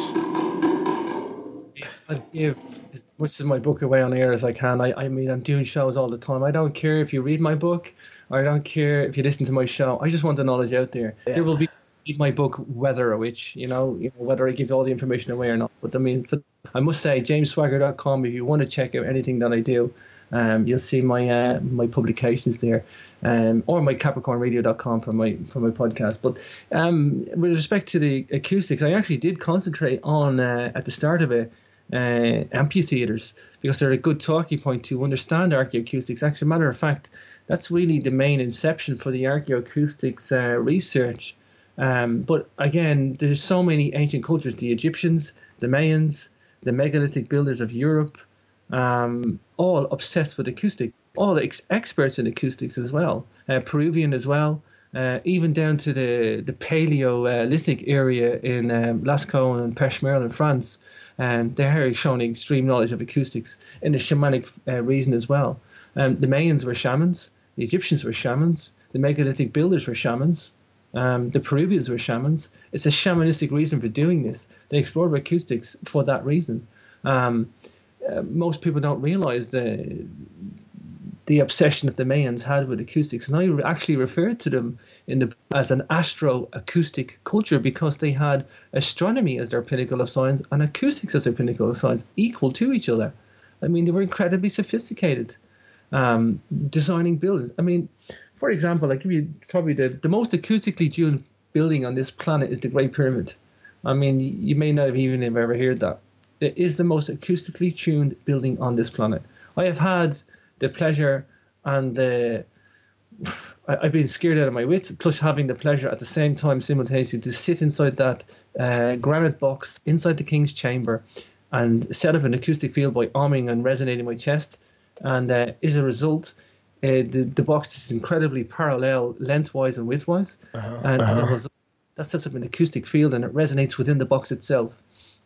That puts pressure on your head and on your temples and affects your brainwaves by the resonance. And then that resonance then builds up and emanates outside that box. Because the room that it's in, the King's Chamber, as it's nicknamed, no king's ever found in there. But that King's Chamber is made out of 100-ton slabs shipped from Aswan 500 miles away, incredibly intricately put together without a sheet of paper being able to get between them, and perfectly parallel walls, lengthways and widthways, to specifically tuned dimension, with incorporates Pythagoras theorem and therefore incorporates a phi ratio. Okay, so then the acoustic field inside the box resonates with the room. Okay, and then that room, if you can do it long enough, which takes you a really deep rest to do this. Okay, and the reason I explained this is just to explain to you how acoustically tuned this building is. Okay, this picture. So it then gets inside the room with the King's Chamber, and then it emanates into the Grand Gallery, which is this bizarre Corbel vaulted chamber stroke passageway at an special incline, and then it resonates there. And now you can actually hear a conversation between the Queen's Chamber through hundreds of tons of rock into the King's Chamber, and then it resonates the whole pyramid. The whole pyramid literally vibrates to your little feeble little voice inside a little box, because the amplification, the resonance is so tuned. I had Chris Dunn on my show, and he was telling me that he had this he had the resonance built up by putting a little on it, and he said it got so bad the whole thing started vibrating and shaking. He was afraid of the whole pyramid coming down on top of him. I would have a boombox in there with like some cheap trick or something. You wouldn't even need a boombox. You could do it on a little iPhone, and if you had that beat pulsating at the right frequency at about 25 hertz, you'd probably eventually bring that building down, because you could do it. Tesla nearly did that with a construction site in America. A mechanical resonator. If you build resonance up, the resonance will build. It just keeps amplifying itself basically until it gets out of control. But the point is, I sat inside that, and as a result, I could actually feel and sense and see the acoustical waves coming out in a 3D mind map in my head, because I could. Don't forget that the sound source is me coming out of my lungs. And I'm right beside it where my head is, and my consciousness was affected as a result of the acoustic field, because it's pressing on my temples and I can feel it. Your brain's getting affected between 7 to 10 hertz into the theta frequencies. So although you're awake, you're going into theta frequencies. So it's like you're consciously dreaming, if you want to call it that. And as a result, your mind goes into this bizarre zone And I could feel and sense the sound wave going to the walls and backwards again in like a 3D wave, sine wave going up and down, but also in concentric circles as well. And this was the vision I had in my head, but it wasn't a visual. I could visually see it and sense it at the same time, simultaneously. And then that was enhanced the longer I did it into the room. And for the time I got out of that, I was like jelly. It actually elated me and exhilarated me to the point like it was like a placid, calming effect. Whether these guys did this, whether that was the function, I don't know. I mean, this is an acoustically tuned structure. Whether that was the function you were supposed to get into the box and do that, I don't know. I just know that you can go in and do this today. But second to that is the hypogeum. And the hypogeum is a megalithic chamber. I'm not sure if you guys are aware of the hypogeum. I've heard of it. Okay, well, the hypogeum is the most, if you think that wasn't bizarre enough, I'm telling you, the hypogeum is the most bizarre place I've ever been, and by a mile. Nothing comes close to it yet. I mean, I've been to some really strange, bizarre places, and mostly ancient cultures and weird shenanigans going on, but the hypogeum is a 4000 BC man-made cave system. It's carved down 3 stories into the solid bedrock by hand. As I say, it's 4000 BC. Each room spins off into another tunnel chamber and then off to another room. And all these rooms don't have doorways going into them. They have oval windows. And therefore, each room has its own resonance. And the oval window is like the sound hole on a guitar. It's like a sound box. So if you strike a string over a hole of a guitar, that hole goes into a bass box, that wooden structure, and that's what reverberates, makes that sound and makes that guitar sing. And it's the same thing. Any sounds or notes outside those oval windows in that 3-story cave system, it resonates. So there is a thing called the oracle hole. Now, as you go down into the middle layer of this cave system, man-made, you go down this dead end and there's a little carved niche in the hall, and only at the male vocal range, when you or chant or make a tone into the oracle chamber, the whole 3-story cave system resonates to the male vocal range, so much so that your stomach and chest rumbles. It's like infrasound hitting you in the chest. It's acoustically tuned to the male vocal range. It's incredible. You want to see this thing? It's like a megalithic temple above ground. They carved. Just pull up Google images of the hypogeum, and when you say that man carved that in 4000 BC without known metals, by antler picks. It basically, they put like a lintel and a lintel, they put a standing stone and a standing stone and a lintel on top to make it look like a megalithic monument or temple above the ground, and they corbel vaulted the ceiling with overlapping stones, but it's all solid bedrock. They did it to make it look like it was a man-made temple with individual blocks, but it's all solid. Is that the one that supposedly built to the order of Sendemat? Not entirely sure about that. First I've heard. Is it in Egypt, this hypogeum? No, the hypogeum is in Malta. How do you spell it? Hypogeum. Hypogeum. E-U-M. Okay, I had. It's got hexagons painted into the ceiling with red ochre. Again, showing ideas of a geometry. They even worked the natural cracks and then worked to the left of it to get a maximum efficiency out of the structure, so they wouldn't have any cave-ins or anything. They were able to carve that thing out to 3 stories, like I said. And then they even carved the walls to have a slight curve on it to enhance the acoustic effect of each room rather than put straight walls going up. And to overlay to look like it was a corbel vaulted ceiling when it wasn't corbel vaulted at all and solid piece of rock. It's incredible. It really is just incredible. It's a work of art as well as a feat of engineering, simultaneously having an acoustic design embedded into it. It's sophisticated. Again, it's made in the reverse negative to look like the temples above ground. It's just like my other half said, this is like Stonehenge under the ground. It's bizarre. It's really bizarre. But again, acoustically tuned to the male vocal range. I actually just came back there from my other trip and another trip there, and I was able to actually do the test with the male vocal range. So I was the only male in the group, by the way. They only let 10 people in per hour, and 8 groups a day. It's booked out for 6 weeks. You have to book your ticket 6 weeks in advance before you even get 6 weeks before getting to the island. There's just a limited amount of people get in every day. But it wasn't discovered till about 1898. which is why it's so well preserved. Somebody just dug a well in their house and went through into the ground, and then went, "Oh my God, what's in there?" Wow. And I so wouldn't it's have told anyone. I would have kept that as like my little hangover Your little room. chamber, your little man cave. just go. Well, they actually found 7,000 remains down there. It was a burial chamber as well. They found this remains of 7,000 people down there in the bottom pit. And you've got to understand that the very bottom of this thing, we don't even know if this goes on further or not. They have sealed it off. There's rumors that it goes down further. A lot of rumors. I've even talked to locals, and they said that as a kid they remembered running around down there, people getting lost and all. But yeah, the bottom of the chamber has a 26-foot deep bass box as well, so which obviously didn't climb in and out of it. It was like a deep resonance box. Incredibly sophisticated. So when you did your you could hear it resonating throughout the whole place. Yes, you could feel it in your chest. Actually pushing in as a sound pressure would. That's what the infrasound is like. It's like somebody's pushing your chest physically in front of you, like back inwards. You're creating the sound as a sound wave. It goes out all around you, and the whole resonance of the chamber changes so that infrasound is coming back, hitting you in the chest, like you're pushing back against yourself. Yeah. If that makes sense. Yeah. Oh, that's fascinating. I love that stuff. Because music, certain tones in music and all that give me the shivers. Like they give me that that response, that autotomic, whatever they call that response thing, like that braingasm kind of thing. So I can imagine being in a place like that. Some people don't actually physically like that. They find it disorientating. I actually don't mind it. Some people get off at it, and some people actually even either feel sick or get disorientated. They just have a real strong dislike to it.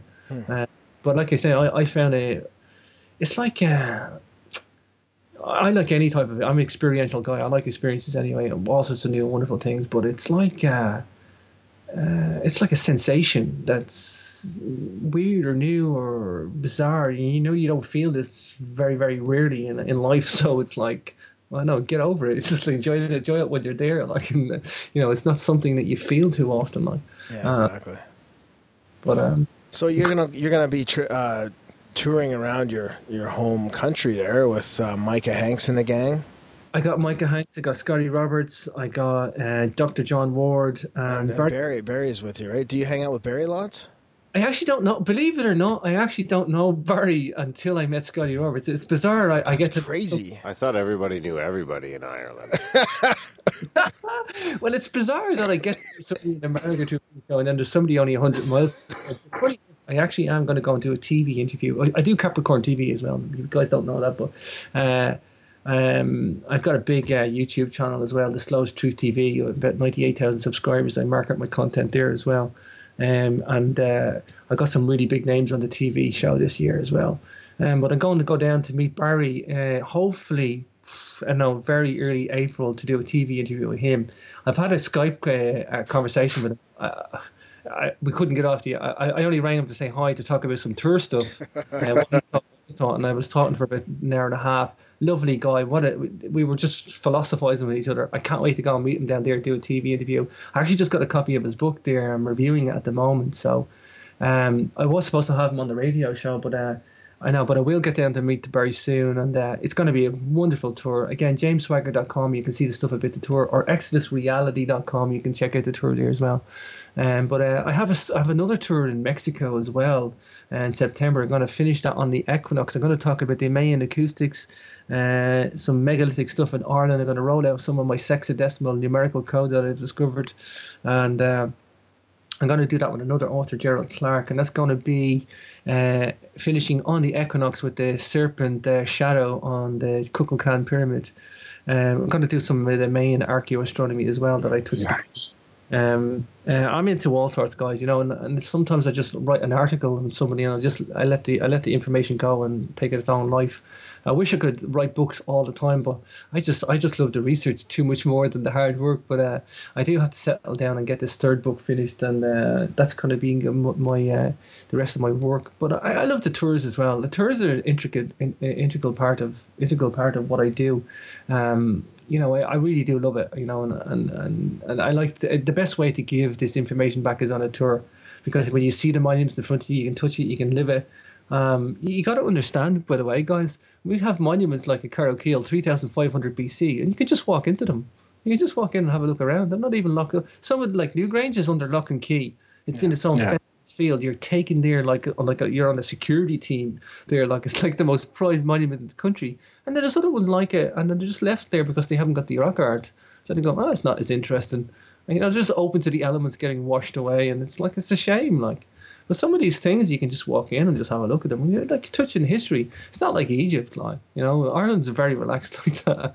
But even when you go to England, I mean, all these ancient monuments, most of them are like. See, Stonehenge now is like ridiculous. The amount of volume of traffic there, you don't even get allowed near it anymore. You march around it on a little pathway, and you don't even get to see half of it. You just nothing close to it anymore.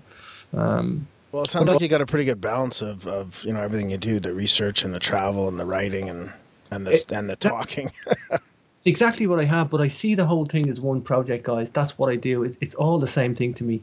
It's all about looking for answers. And you know what? I've done radio shows where the knowledge has come to me quicker, or I've seen angles that even the author hasn't seen. I get to share the information back to them and help them out, or they help me out, or I get to do tours and I share with people on the tours.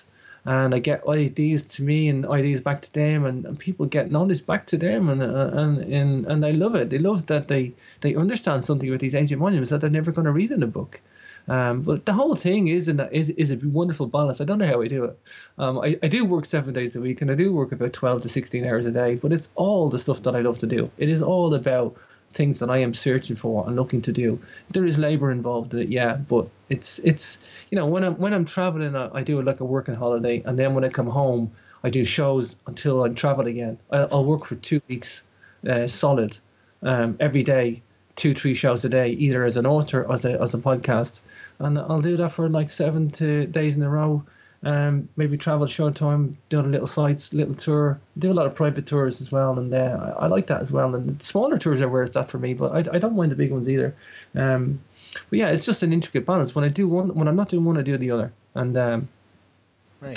I wish I could keep going at this pace, but I'm going to have to take a little break at some point and just say, that's it, a month off. Just to say I took a month off and I didn't do anything. I'm terrible though. It's just like, the more time I sit around doing nothing, it's like the more I start thinking on what I want to do next. But, well, just don't burn out before Paradigm, that's for sure. We're looking forward to seeing you in person there, and have a good trip in Ireland. Is there anything else you want to say before we let you go here and get them? I know it's super late there. I'm fine anyway. The Paradigm Symposium is my first time to the US, so I'm really looking forward to that. I might be coming from Mexico because of a time constraint, but before I come back from the USA, I'd love to see Serpent Mound. And like I said, it's my first time in the USA, and I'm looking forward to it. I have so many friends in America, and I have so many offers to come and stay, and I just won't be able to anyway. But I really am looking forward to the Paradigm Symposium. I love the guys there and what they do, and it's got a great name and it's got a great guest list, and I'm looking forward to meeting the people there. I already know some of them there anyway, so it's just a great way to meet everybody. I've told the guys to stock some Bushmill 16-year-old whiskey for me for when I get there, so hopefully they will fulfill that part of the agreement. But it's going to be a great gig. It really is. And as long as I can come home, and I really just, I don't want to come, I might come home to New York because I want to see the Sumerian seals collection at the Met Museum. I just couldn't forgive myself if I go to America and I don't see Serpent Mound and I don't see the Sumerian collection at the Met Museum in New York. I just won't forgive myself. So that's hopefully going to be my my trip over to the USA. That's great. Well, we plan to do a couple of round tables there up in our room at the Paradigm. So hopefully we can rope you in for one of those too. Anytime you guys, I'd love to do that. Of course I would. Anytime. Well, before we let you go, where can our listeners track you down? Where can they find you on the Twitter and the Facebook and all those fun places? Gee, I've got a Facebook group for James Swagger, and I have a Facebook group for the Capricorn Radio TV stuff. Everything's all linked up on my page anyway for all my individual groups and pages on jamesswagger.com. Both sites are linked, but you can go to capricornradio.com. That'll take you to the free archives. And if you want to become a member, you can go to capricornmembers.com. You can download all the MP3s and play and listen and have fun. And I'm up to something like 250 shows inside 2 years now, and I can't keep going at the rate I've gone because it's just taken away from time and writing that I want to do. But You know, I just didn't want to. I set myself a target, and I always do that. And I wanted a target of 200 shows as an archive, just to say to myself that I covered the certain amount of archaeology shows, a certain amount of astronomy shows, UFO shows. I do a lot of psychology shows, self-help shows, spirituality. I try to cover as many different things, and it's all who I am. But I have that archive where I want it now. But and that was because I didn't want to wait years in doing it, and I'm probably just going to take a little bit of a breather now. But again, people can find everything there. JamesSwagger.com will definitely link everything up. Right on. Well, thanks a lot for coming on, man. That was a blast. It's been my honor, guys. It really has. And happy St. Patty's Day. And we're going to link to everything in the show notes as well, so everybody can find you, no problem. Happy St. Patrick's, guys. Day. Yeah, we'll see you in a few months. For sure. Okay, bye-bye.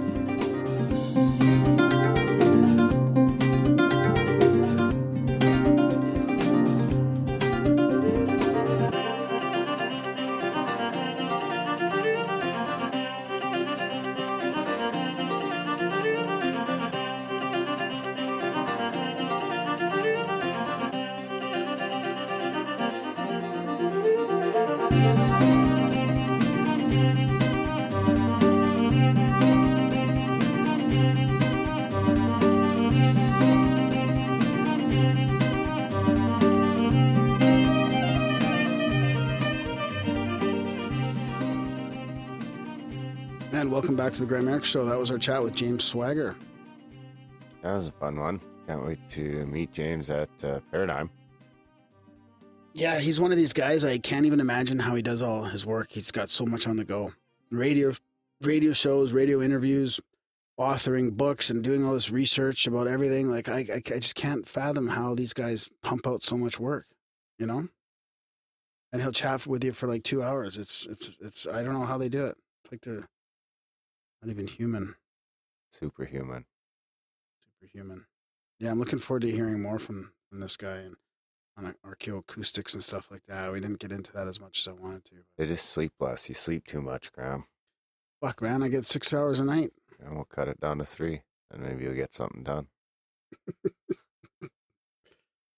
So do you want to, I don't know, it's been a while since we chatted with James, so I don't really have much else to say except it was really fun. Thanks, James. On St. Patty's Day. Have to talk to an Irishman. You still have to talk to your mic, though.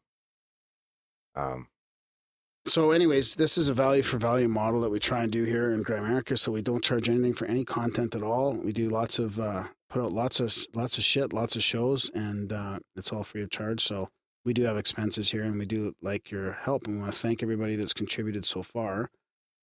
And there's a number of ways you can contribute. Probably go to the show notes is the best way to click on everything from donating to the show or leaving a voicemail or doing a review on iTunes.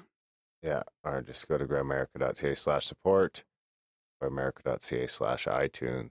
Darren's still got some emails to give out. So if you I'm subscribe monthly, emails. I don't know.